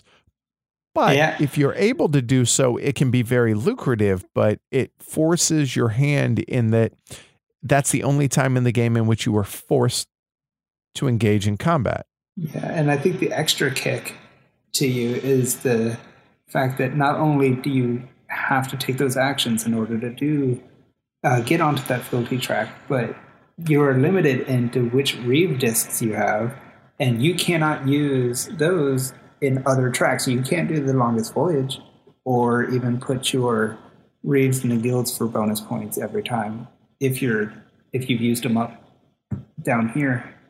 For having upgraded to feudums. And so you have, right, so you're limited on the number of reeve discs where you're going to use them. So the game kind of makes you make decisions as far as, am I going to go heavy on the guilds? If so, I want to use my reeves to be able to get extra bonus victory points whenever I do a push action as the guild leader, or a pull action as the second command in the guild. Or like you said, are you going to go on the epic journey, which is, the Zen-like journey for doing double moves, which gets you victory points? Or do you go into the feudum direction, which is going to get you negative victory points if you don't use those reeve tokens to then cover up those spaces? So like you said, you want to do everything, but there are clear delineations in what you can and can't do once you've started down a certain path, and changing direction on those can be a killer, especially if you're playing against players of the same amount of experience or more. Yes. That is one thing. I've definitely seen that players who have not played as much are going to be back in the score at the end of the game. New players that have at least experience with heavier games and have a lot of gaming experience in general will at least be in the running to score okay. For the most part, I feel game's relatively balanced for as much as is going on in here. Yeah, I haven't found any, and again, this is 5 plays, so take that with a grain of salt, but I haven't found any dominant strategy. But honestly, I don't know if any of us have played it at a level where we can say, oh, I'm playing this really, really well. Right. So I don't know that this is better than this. And that goes to show both a depth as well as a breadth of gameplay in this game, to where I couldn't even tell you if I'm doing things well at this point, but I'm enjoying the exploration of the different strategies in this game so far. The hallmark, though, the best aspect of this game, in my opinion, is the guilds. Agreed. I would actually just play a game that was based mostly around these guilds. I do think it's a benefit to the game to have that extra capacity to where what you're doing out on the board is actually what influences how your standing is in the guilds. But yeah, the system itself I find really intriguing. Yeah, it's symbiotic. It's cyclic in nature, with the guild this guild feeding the next guild, and then that one feeding onto the next one. It really is a wonderful and engaging system that, like I said, is very much the highlight of the game for me. And let me give you this example here to kind of the circle of life of the guilds. You can sell goods to the Farmers Guild, which then can send those goods to the Merchant Guild, where they're available for the players to purchase. Okay, cool. That's easy enough. But in addition to that, the Merchants Guild can send the goods over to the Alchemist Guild, where players can construct vessels that players can acquire so that they can travel quicker around the board, in theory, based on the iconography, remember. But then those, or I should say, instead of the players constructing the vessels, the guild master can push those resources out to the Knights Guild. The Knights Guild can turn those resources into influence markers, which those influence markers are used to control locations on the board. So everyone's going to be running short of those. So players are going to want to create more influence markers with those resources that got pushed in there. However, they can send those resource markers over to the Noble Guild, which are converted to King Seals, which are victory points, potentially, or things that need to be done for the Royal Writs. You need to have those King Seals. Not like seals, but, like stamp seals. And then the seals can be sent to the Monk Guild, which are then converted into beads, which can then be sent to the chickens back at the Farmers Guild, which for some unholy, unknown reason, allow those chickens to store more resources. I don't know. But nonetheless, that's kind of the cycle of life or cycle of guild life. And to me, that is amazing and so well done. And I absolutely love that aspect of the game. I cannot stress that enough, how good that is. Yeah, when it ever comes down to even explaining the game, I say there are 4 to 5 actions you can take in a turn, but really you're only making 3 to 4 decisions because almost every single one of those times you're going to have that guild action card. Right. And the guild action, depending on what you're doing and you're standing within the guild, you have, dude, seriously, every guild has 3 different actions to where you can purchase something or do the guild action, right? The main thing. If you're the guild master, and I forget the exact terminology, so forgive me, but if you are first in the guild, you can do what's called a push action. And the push action actually takes whatever the main thing that guild has for resources and pushes those over to the next guild for some amount of victory points. And if you're in the second place in the guild, then you can pull resources from the previous guild into this guild to help resupply that guild with whatever it is for some amount of victory points or cards or whatever. And the fact that one guild action card can give you so many different actions and availability and flexibility, provided you have the money, provided you have the things on the board and you're in a position to be able to do these things, it's amazing. But it also can be hella frustrating if you miscalculated something. Ooh, boy. I find that the journeyman position, a lot of people think it's a little weaker. If you're going that writ card strategy of getting a lot of those, you're getting one of those in addition to points every time you do a pull action. So you're a little up on luck, but some of those are really strong. Either it's in-game points or it's the ability to convert and get bonus resources or some kind of advantage during the game. Yeah, and even down to the weapon cards where you can essentially just attack somebody and have no chance of being locked out of taking over that pawn. Right. And one aspect that we haven't touched on talking about the combat is where the monsters come into play and how those can be worth points for or sources of points for defeating them, as well as possibly some of those royal writ cards for defeating monsters, but also how they can trap players and their workers into locations to where, all of a sudden they can't leave. So, they were going to play this move card to be able to, but wait, they're trapped. They're stuck in this location until they defeat these monsters, which can be a very strategic play or a very frustrating play depending on what side of that equation you're on. Yeah, and if that happens to you very first turn of a round and you do not have anything selected to attack with, that's going to hurt. That's where the old plan better coin comes in, to where, if it was that important to you, then maybe you sacrifice one of those actions for a defense card or something that would kind of get you out of jail and give you as a workaround, because every single action in this game, you can manipulate, you can work around, you can do all of these things, but it comes either with a cost or in either actions or resources or something like that, or it comes with time.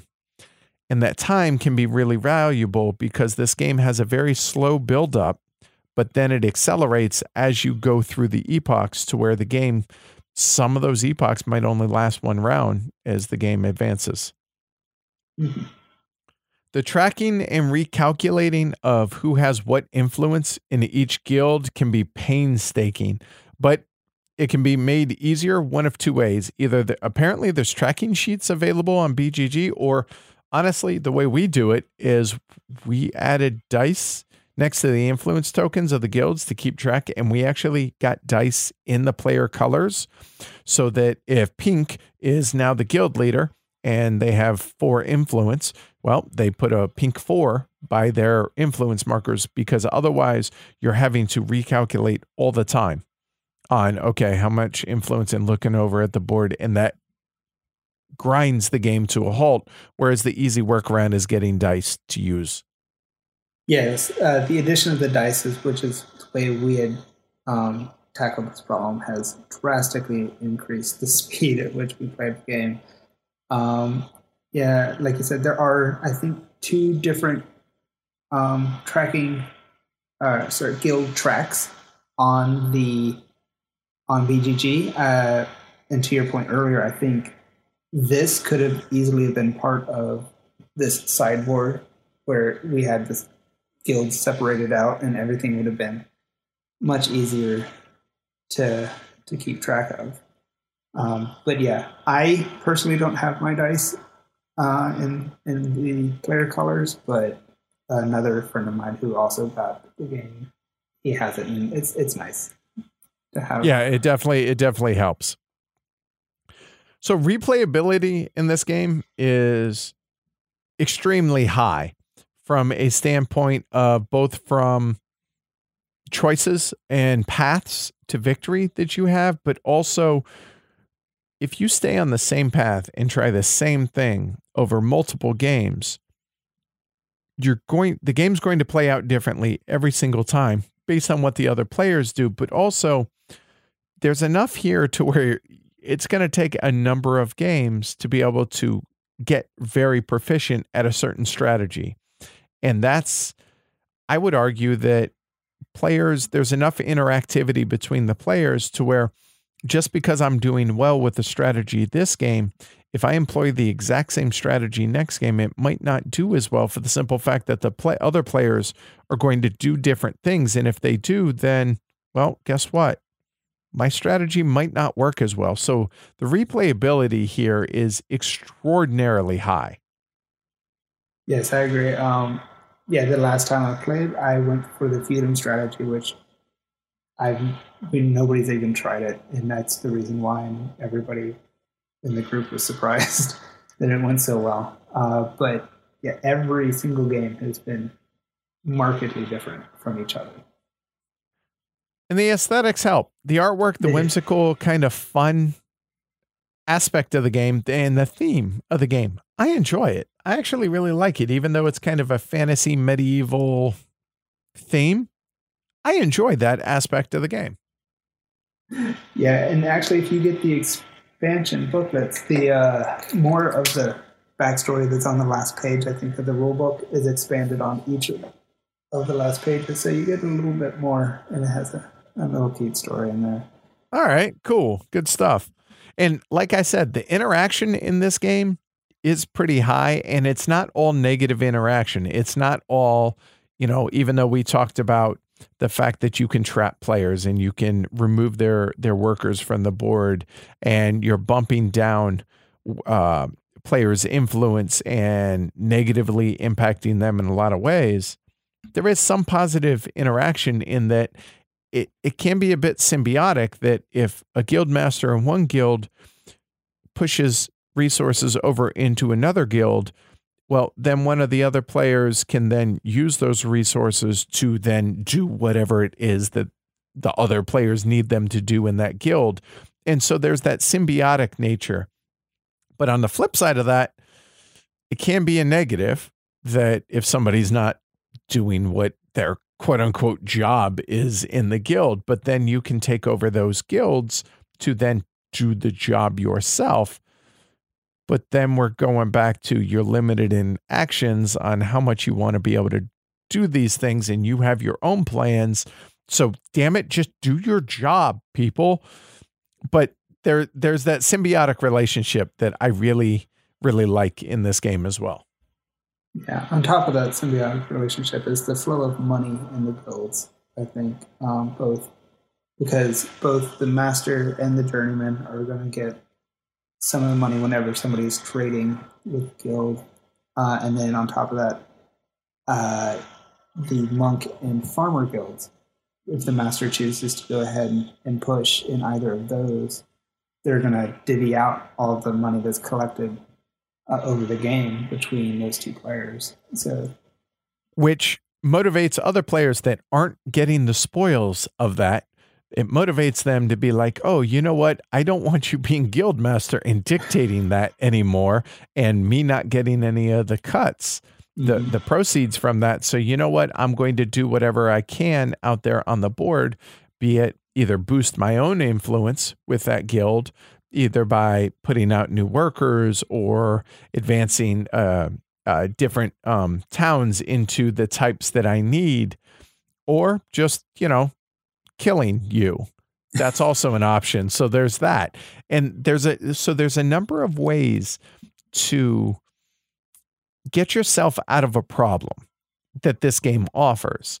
Some are not always readily apparent, and some are not always super straightforward. Like throwing a feast and getting a player drunk to where, oh, if you're not going to do your job, that's another way that I can do your job, is I can get you drunk and take over that guild temporarily. I think that's a fascinating idea and clever way to be able to use that action to be able to, okay, if you're not going to jumpstart the economy, I'll do it. Have you actually seen the feast action taken in a game? I have not. I have. I've done it. The first two games, I totally forgot that existed. The fact that you can throw a feast for a player, and I don't have the rule book in front of me, but the feast action, it allows you to throw a feast, and essentially that player gets drunk. And so now you can take over and do the action that they are negating, they're not doing, so that, you know what? Fine, if you're not going to do it, I will. And it helps jumpstart things if they are busy doing other things that they should be doing. The feast action, if you turn in a sulfur cube from your wine barrel, indicating you've already reserved that as wine, you throw for a feast for any pawn or feudum that one of your pawn is adjacent to. And you will perform the push or pull function as if you were their position in the guild. You will do this for their regular points plus 3 more. Anything, if it triggers the distribution of the coffers or the farmer's purse, then you will actually take their share of the shenanigans. So here in the rule, over on BGG, there's a really good example of this. So this is one of those really clever aspects of this game. And it says, let's say you're the guild master of the Alchemist Guild. There are no vessels in your shop, but I need to buy one. If I move my pawn to where your alchemist pawn is, I use the feast action. I pay a sulfur from my barrel, and then I take the guild master push action. I do it exactly as if I were the guild master and not you. And I'm the one who scores the 3 victory points, and in addition to whatever the action scores. It's like tracking you down, getting you drunk, sneaking into your office, and then doing your job. That's awesome. I love the fact that you have this, and I think this is the most underrated thing that you can do in this game, but it's super sneaky. And it's one of the aspects that I love the most because of the fact that, and it's one of the things that I'm going to bring up on the flip side of things that I don't like, that when things bog down, they can really bog down. And if you forget that this action is available, then the game can stagnate and can stay bogged down a bit. But if players remember that this is an available action, but that goes back to that rules complexity. There's just so many rules to keep track of. Like you've been saying, Brandon, you totally forgot that you haven't seen this done. And I'm like, well, if the guildmaster's not doing their job, somebody ought to be busting out a feast on their tail. And I've always explained the rule. It's one that I always have to remember specifically to do because it's at the end of the guild. Yeah, Part of the explanation with this forever. Yeah, it took me 2 games to forget or to remember that this is there, but it is a huge, important things to remember. It's just got that conditional aspect of you have to be adjacent to somebody's pawn or their feudum, but in games that are low on feudums, they're less. Then it's their pawn, which means you then have to go and hunt down where that specific pawn for that specific guild for that guild master. Yeah. So, okay, it's conditional, but at least there's an out. But there is an out. That goes to show that there is that aspect of this game to where, okay, fine. This isn't the way I wanted to go, but okay, I'll do this. However, to be able to do that, you have to have a move action.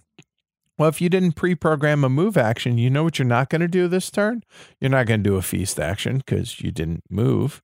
Mm-hmm. And what if you did get a move action and they moved to a different location, which is too far? Well, then next turn you have to spend another move action to then go and hunt them down, unless they went on a vessel and moved somewhere that you can't reach them. Well, now you need a vessel so you can see how, and again, things turn slowly in this game. Yeah. So, and I don't know about your experience, but I know at least sometimes in ours, moving around the board is not as fast as you'd hope to. It could be. Nothing in this game is as fast as you would hope it to be.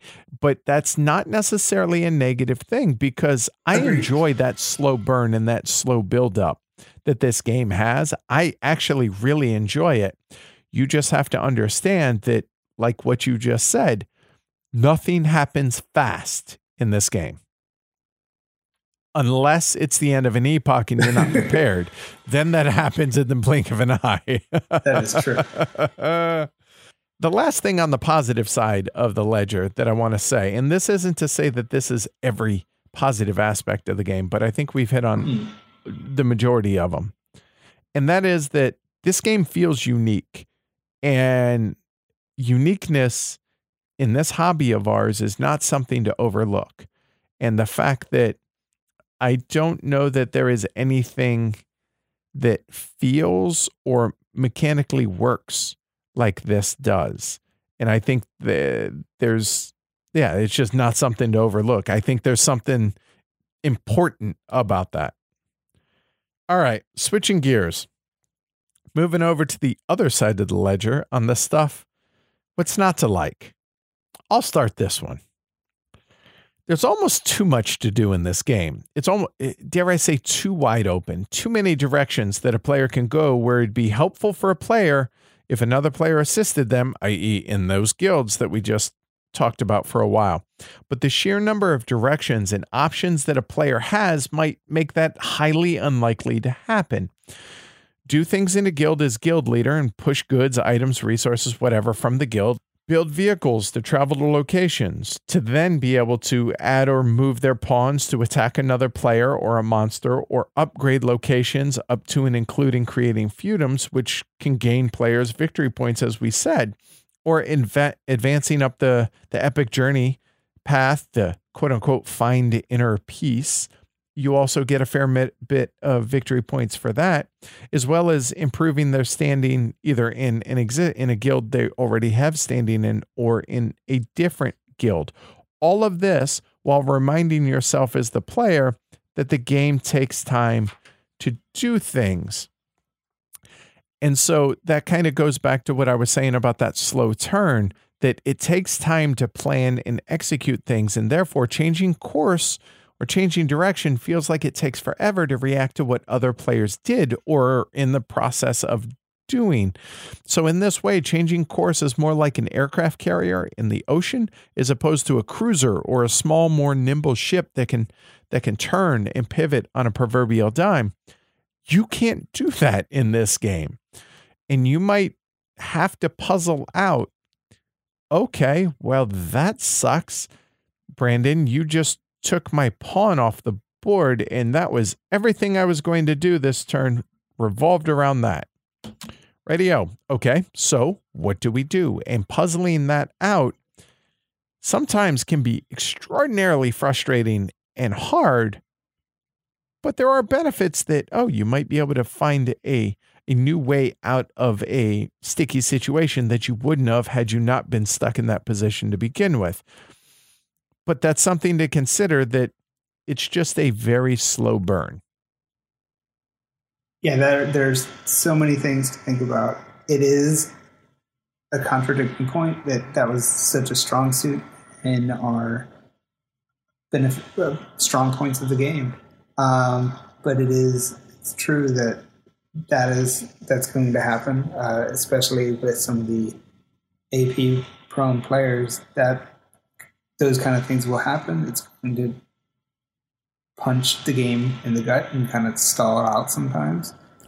Yeah, definitely. And like you said, when other players force you to make course corrections, because you will have already programmed those cards, you're kind of locked in. And it's an extreme situation if you get a pawn removed. That, at least in my experience, that doesn't happen that often, but maybe it has in yours more than in our games.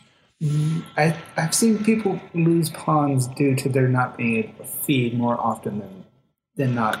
Correct, but that's going to happen more at the end of... And that's their planning. Right, exactly. Then that's on you, right? Right. Whereas just there still can be some unexpected circumstances that happen in this game that require you to adjust, and just those adjustments move slowly, I guess, is the gist of what I'm saying. I've had just a behemoth come into the way, couldn't go through that route, or all of a sudden I didn't expect a player to use the alchemist build to create a vessel, and all of a sudden all the fairies have shut down. Right. Oh yeah, that's right. If there are no vessels available, then the ferries are open. Good news. But once ferries are available, or once vessels are available, oh, sorry, the ferries are no longer. They're closed down for the season. Yeah. So what does that mean? Well, if you were planning on doing that movement, so sorry. So, and again, yeah, that both plan better, but also slow turns, right? Agreed. And the game's fiddly, both from a physical fiddliness as well as a mechanical fiddliness. And I find games like Indonesia or Roads and Boats, since we talked about Splatter earlier, those games are fiddly from a component standpoint or an antiquity. Feudum can be compared to those in a way as far as fiddliness, but then there's stuff for like tracking control of the guilds or just keeping all the rules straight in your head, that the rules overhead fiddliness is kind of on par with anything that I've run into, be it a Through the Ages or even like a Phil Eklund type game, to where this kind of has both types of fiddliness, both from a physical as well as a rules overhead aspect. Yeah. I'm usually one to avoid using the term fiddly, but in this case, it is absolutely fitting. Agreed on Phil Eklund has the most rules-wise fiddliest games I can think of, and these aren't quite there, but they're getting there for the weight of the game that it is. I agree. Yep. I don't mind some of the physical fiddliness. The tactile playing around with pieces on the board. That's one of the reasons I enjoy playing physical board games more than sitting at my computer and playing games. No arguments, but it's something that folks need to be aware of, for the simple fact that, yeah, there's going to be a lot of stuff that you're going to be moving around and tracking and et cetera, et cetera. Yeah, and that's the thing, is you have to prepare some players for this game, and I find it hard sometimes to get players onto it, although they're excited for the chance to play something. When they see it, they think it looks exciting. You explain to them it's going to take 3.5 hours once you've taught them for at least an hour, and that it's going to be something that in order to get, I have to play a few times in a month's time. It's hard to get more players, but at the same time, I don't really want to teach more players this game. Right. I would love to be able to have a group of folks that look, okay, once a month we're going to play this, and this way you don't have that huge impediment for having to teach the game. Mm-hmm. But also, if there's any significant amount of time between plays for players, including myself, it's going to force them to almost have to relearn the game. And that's just, and in fact, a number of the games that we've reviewed recently are kind of like that, whether it's a game like Trickerion or a game like Through the Ages. If you're not getting it to the table relatively often, then it's almost like having to start from zero. Not quite, but enough so that there's going to be a rules refresh that is not going to be an insignificant amount of time. Great.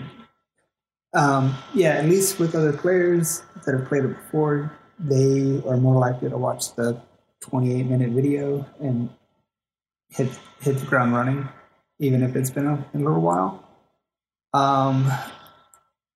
It just always makes me wish the rules were a little simpler.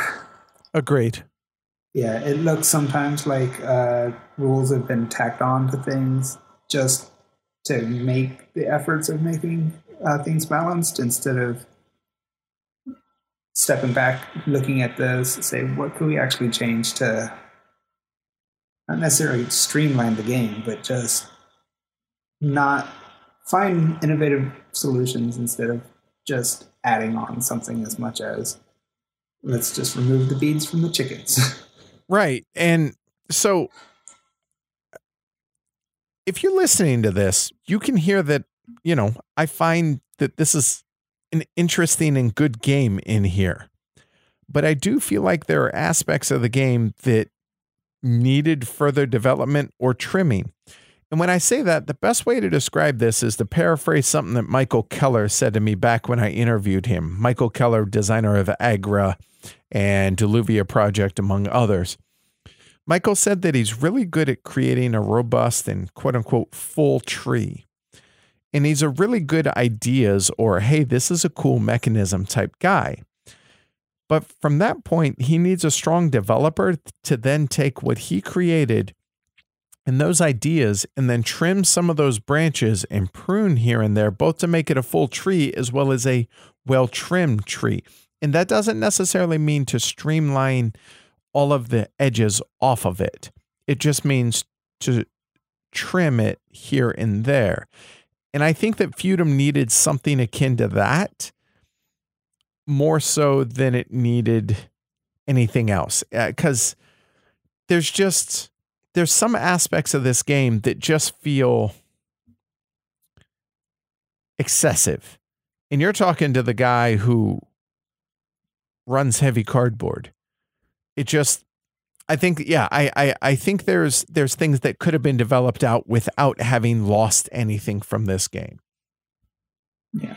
And I think one of the biggest places where that could have been is the guild system. For as strong as I think that is for the game, it is one of the sources of the biggest bottlenecks and things that have slowed down the game because just resources dry up, or that's the biggest cause, is that resources are completely unavailable if people are not pushing or pulling between those guilds. Right. And that goes back to that feast action. But again, there's that prerequisite of you have to be in the same position. Plus, if you're not in the same location, not position, but location, if you're not there, then you have to get there and you have to have programmed the right cards to be able to do those two actions, i.e. move and then host a feast.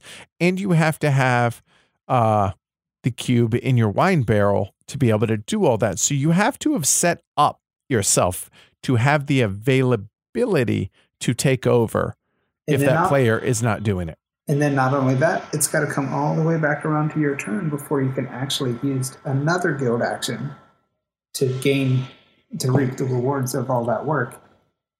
And you have to have had a guild action card, so maybe you didn't for whatever. Of course not, reason. Because the guild action card you had to use in order to do the feast. So you had to use the guild action card and have the double up card.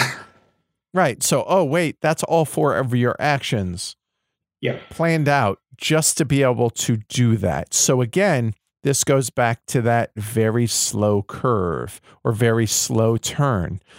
Well, in this case, you've planned for it. You had to move. You had to throw the feast. You had to use the double action to do the guild action. But now that you've done the guild action, and here's the kicker. So what if that was to create vessels or something along those lines? Well, if you're doing that, it's possible that another player can then swoop in and reap the benefits of what it is that you just created when you were trying to create it for yourself. But now all of a sudden you just made this stuff or filled the market or whatever it was. And then other players, oh, hey, thanks for doing that. Don't mind if I do purchase those things or do whatever it is that you just did for your benefit. Well, they just reap the benefit of it. And that can be insanely frustrating. So that's also something to take into consideration. So again, nothing happens quickly in this game. Yeah. All right. The last 2 things that I got. The first one is combat feels a bit out of place. I don't know how you feel about this. Yeah, it kind of does, just both in its presence in the game and then kind of how it plays out. The fact it has 2 different types of combat does not help. Because they're attacking pawns, which has a slightly different subset of your values of what your attackers and defenders are worth versus attacking a feudum. And then that always gets confusing to people because when attacking a feudum, your influence tokens, either as serfs or as rulers of a kingdom, actually count towards your defense, whereas when attacking a pawn, those are completely out of the story. Right. And there's a perfect example of the fiddliness and rules fiddliness to where, okay, there's that inconsistency depending on what you're attacking. Are you attacking the pawn or are you attacking the feudum? And that inconsistency is just more things to keep track of in your head that gets in the way of the enjoyment of the game. Yeah. And all of those values are on the player aid, but in this string of text that is a little hard to process and a little hard to teach other players. And if you haven't upgraded or built feudums, you don't have to involve yourself in combat if you don't want to. But if you do, then that's the one time that it's compulsory that you do so, because otherwise you're going to be hemorrhaging so many points that you can't afford to not once you've made that decision to upgrade to a feudum. And that just felt weird. That's the best way I can put it. It just didn't feel good to me to where that it felt like that was the main reason for combat to be in this is, okay, there's got to be some sort of balance for getting these powerful feudums out there. Mm-hmm. Oh, okay, we'll force you to do something that is difficult to do with the combat. Yeah, and it's especially so because the feudums are so powerful in the fact that you get your position in more guilds and you solidify your position in guilds, because those are 3 influence points apiece, I think. And then that also means that you're in guilds beyond your 3 limited pawns. So yeah, just as a whole, combat just felt weird in this game. And you're talking to somebody, and I mean, you and I both play war games, so we have no qualms. We are qualmless when it comes to combat in games. But yeah, so there it is. The last thing that I wanted to point out is, and we've kind of touched on this really already, is the game wants, if not needs, its players to invest time and energy in the game. It rewards those that invest that time and energy. And honestly, it's only going to frustrate players that only choose to dabble in the game. So if you're only going to play a game once or twice, or choose to, we'll play it, but maybe not going to play it again for 6 months, Feudum's probably not the game for you. For the simple fact that, like I said, it's going to cause you to do that investment of time of relearning the game if there's a significant amount of time between your plays.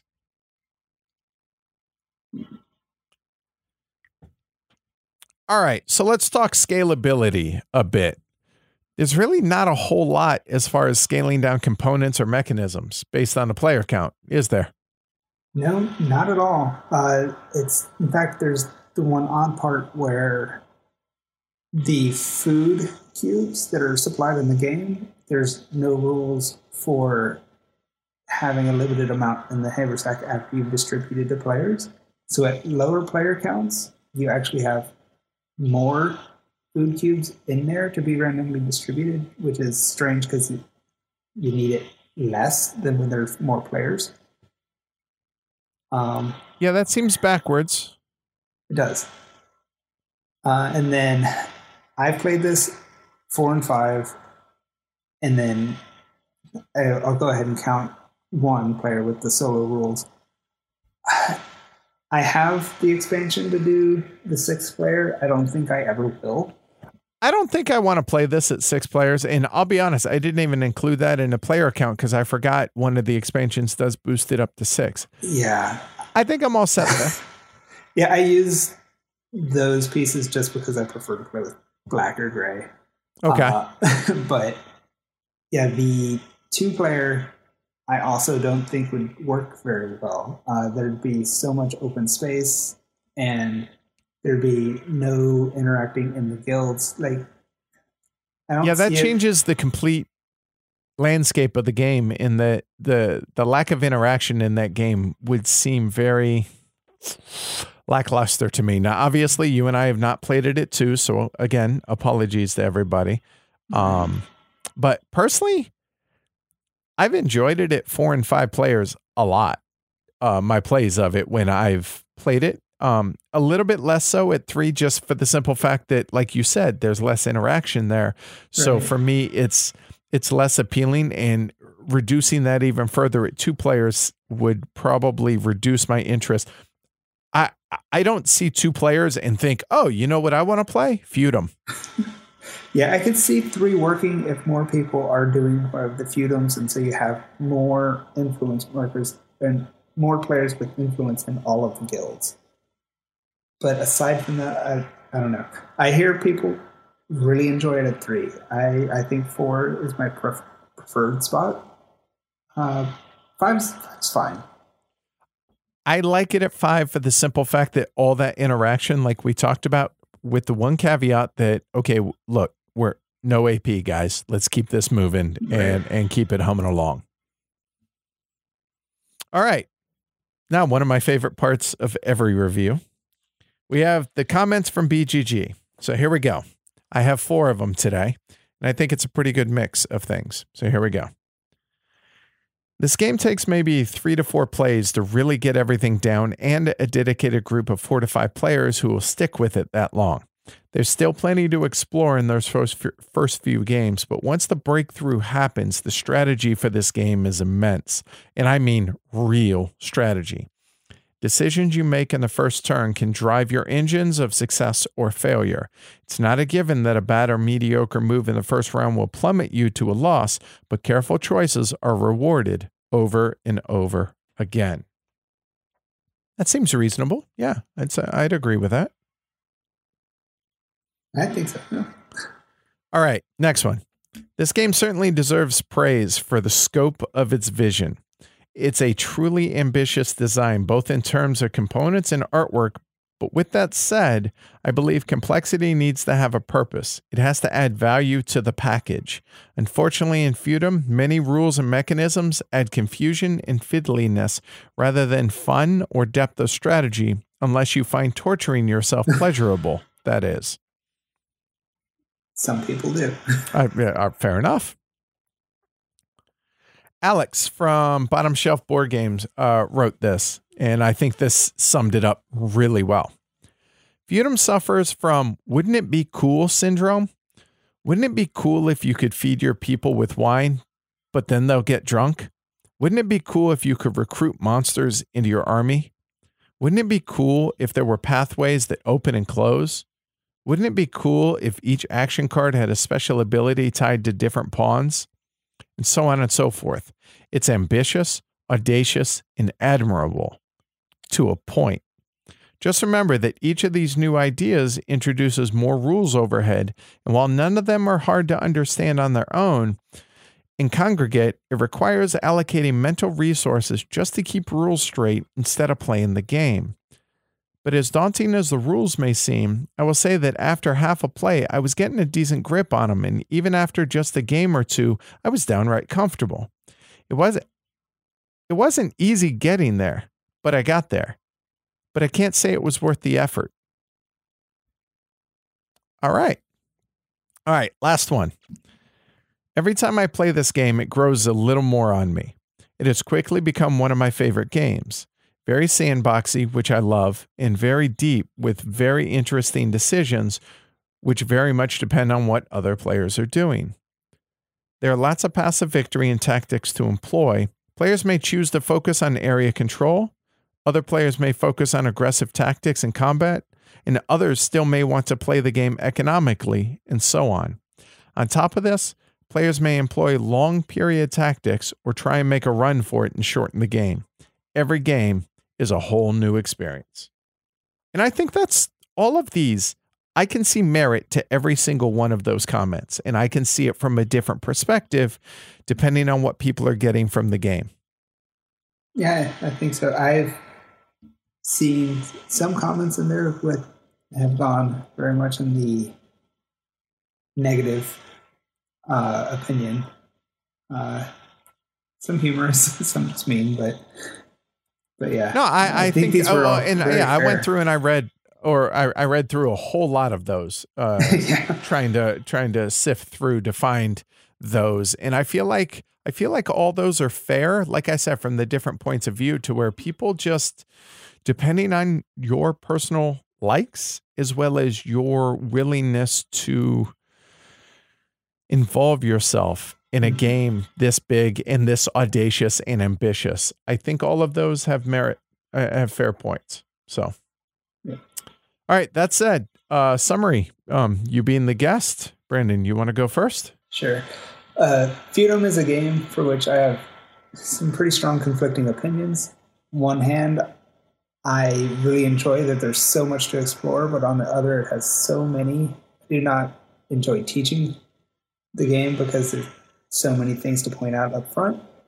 It has elements that could have been removed in development to the better, but at the same time, it has a life of its own because it's not overdeveloped to the point of being indistinct from other growing numbers of games flooding in every year. It's something unique, and I applaud Mark for that. It's quirky, it's pretty, and there's lots to consider during playing. I enjoy it a lot. It's not a top-tier game for me, but I have certainly enjoyed my plays, if not the teaching time leading up to those. I think the name of Mark's company was aptly named Odd Bird Games. Because let's face it, Feudum is a bit of an odd bird. It has plenty of depth, but I would venture to say it also has an excess of breadth.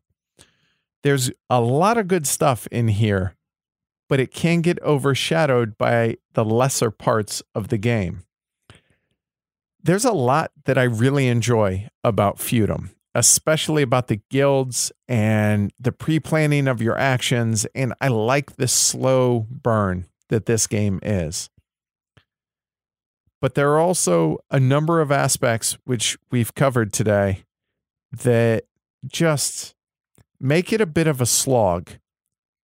Not to mention the fact that my unwillingness to teach this game anymore is a big detriment to getting this back onto the table. And if a game's not hitting a table, I don't care how much I enjoy the game's got to get to the table for me to be able to enjoy it, right?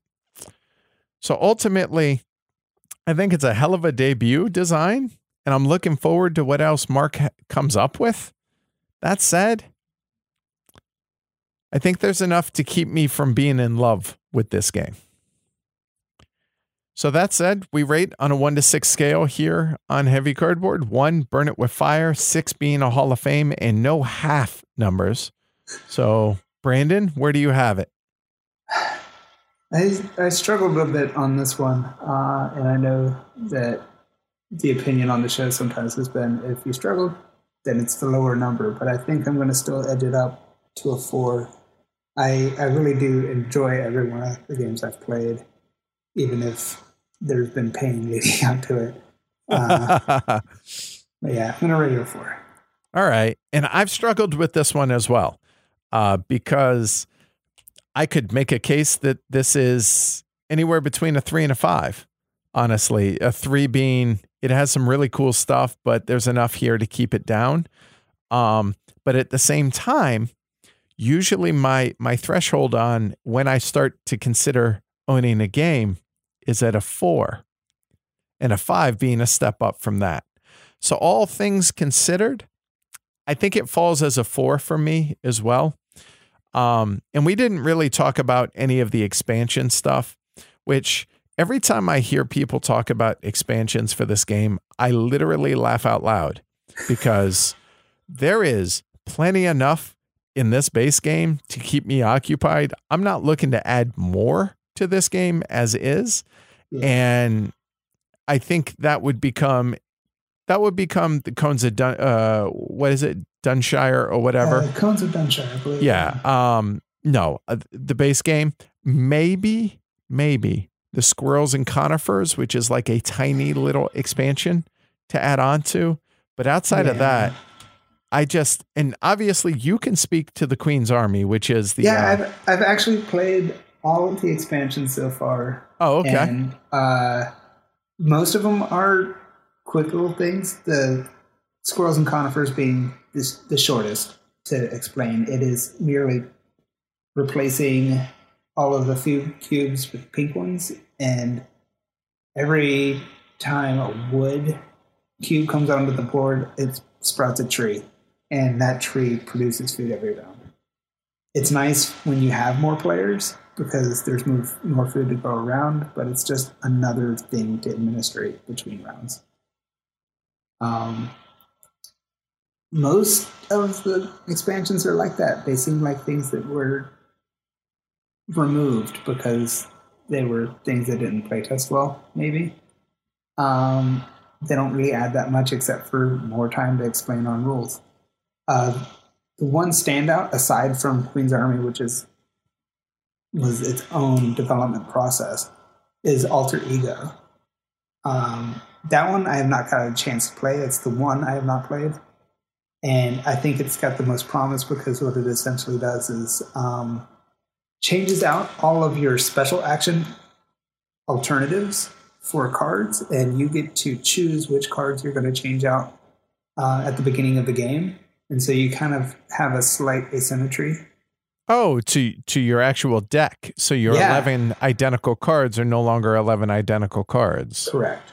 Oh, I could, okay. I could see that depending on what it is. And I haven't looked into the expansions, I'll be honest. That actually sounds really appealing. And like I said, the Squirrels and Conifers, that's a very low overhead for, okay, fine. We're going to throw that in. Fine. Whatever. No big deal. Yeah. But the Alter Ego sounds really interesting. But the Queen's Army, which is the solo expansion, thoughts on that? Yeah, sure.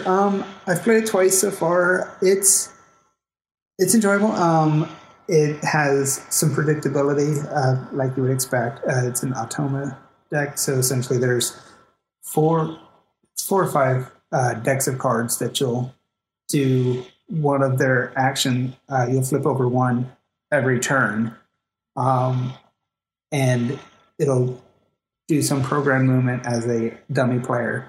It is pretty dumb, but it's severely overpowered to counteract that.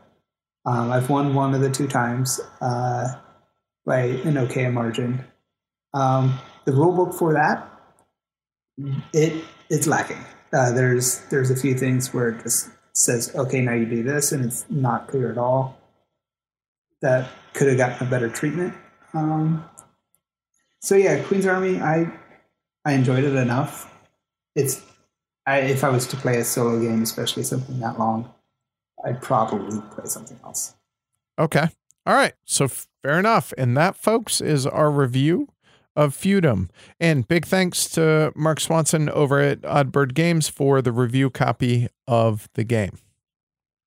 All right. So thanks everybody for listening. I enjoyed it. Brandon, how was the experience for you? Oh, it was good. Thank you for having me on. Oh, my pleasure. So are you on, I know you're in the Heavy Cardboard Slack. Are you on social media anywhere? No. You can find me on BGG, is BC Sata. But aside from that, I don't social media. All right. I don't blame you. All right. So cool. There we go. And as you guys know, you can hit me up, Google Heavy Cardboard, at Heavy Cardboard on Twitter, Facebook, there's Instagram, there's email, contact at Heavy Cardboard, et cetera, et cetera. So thanks everybody. Hopefully you enjoyed it. Let us know. Shoot me an email, hit me up on Twitter or somewhere else. Let us know what you thought of the review, but also what's your experience with Feudum. Let us know what you guys, do you enjoy the game? How many times have you played it? What player accounts do you prefer to, et cetera, et cetera. So that said, be back in a couple weeks with the next episode. So Brandon, well done. Thanks a lot. Take care, everybody. Bye.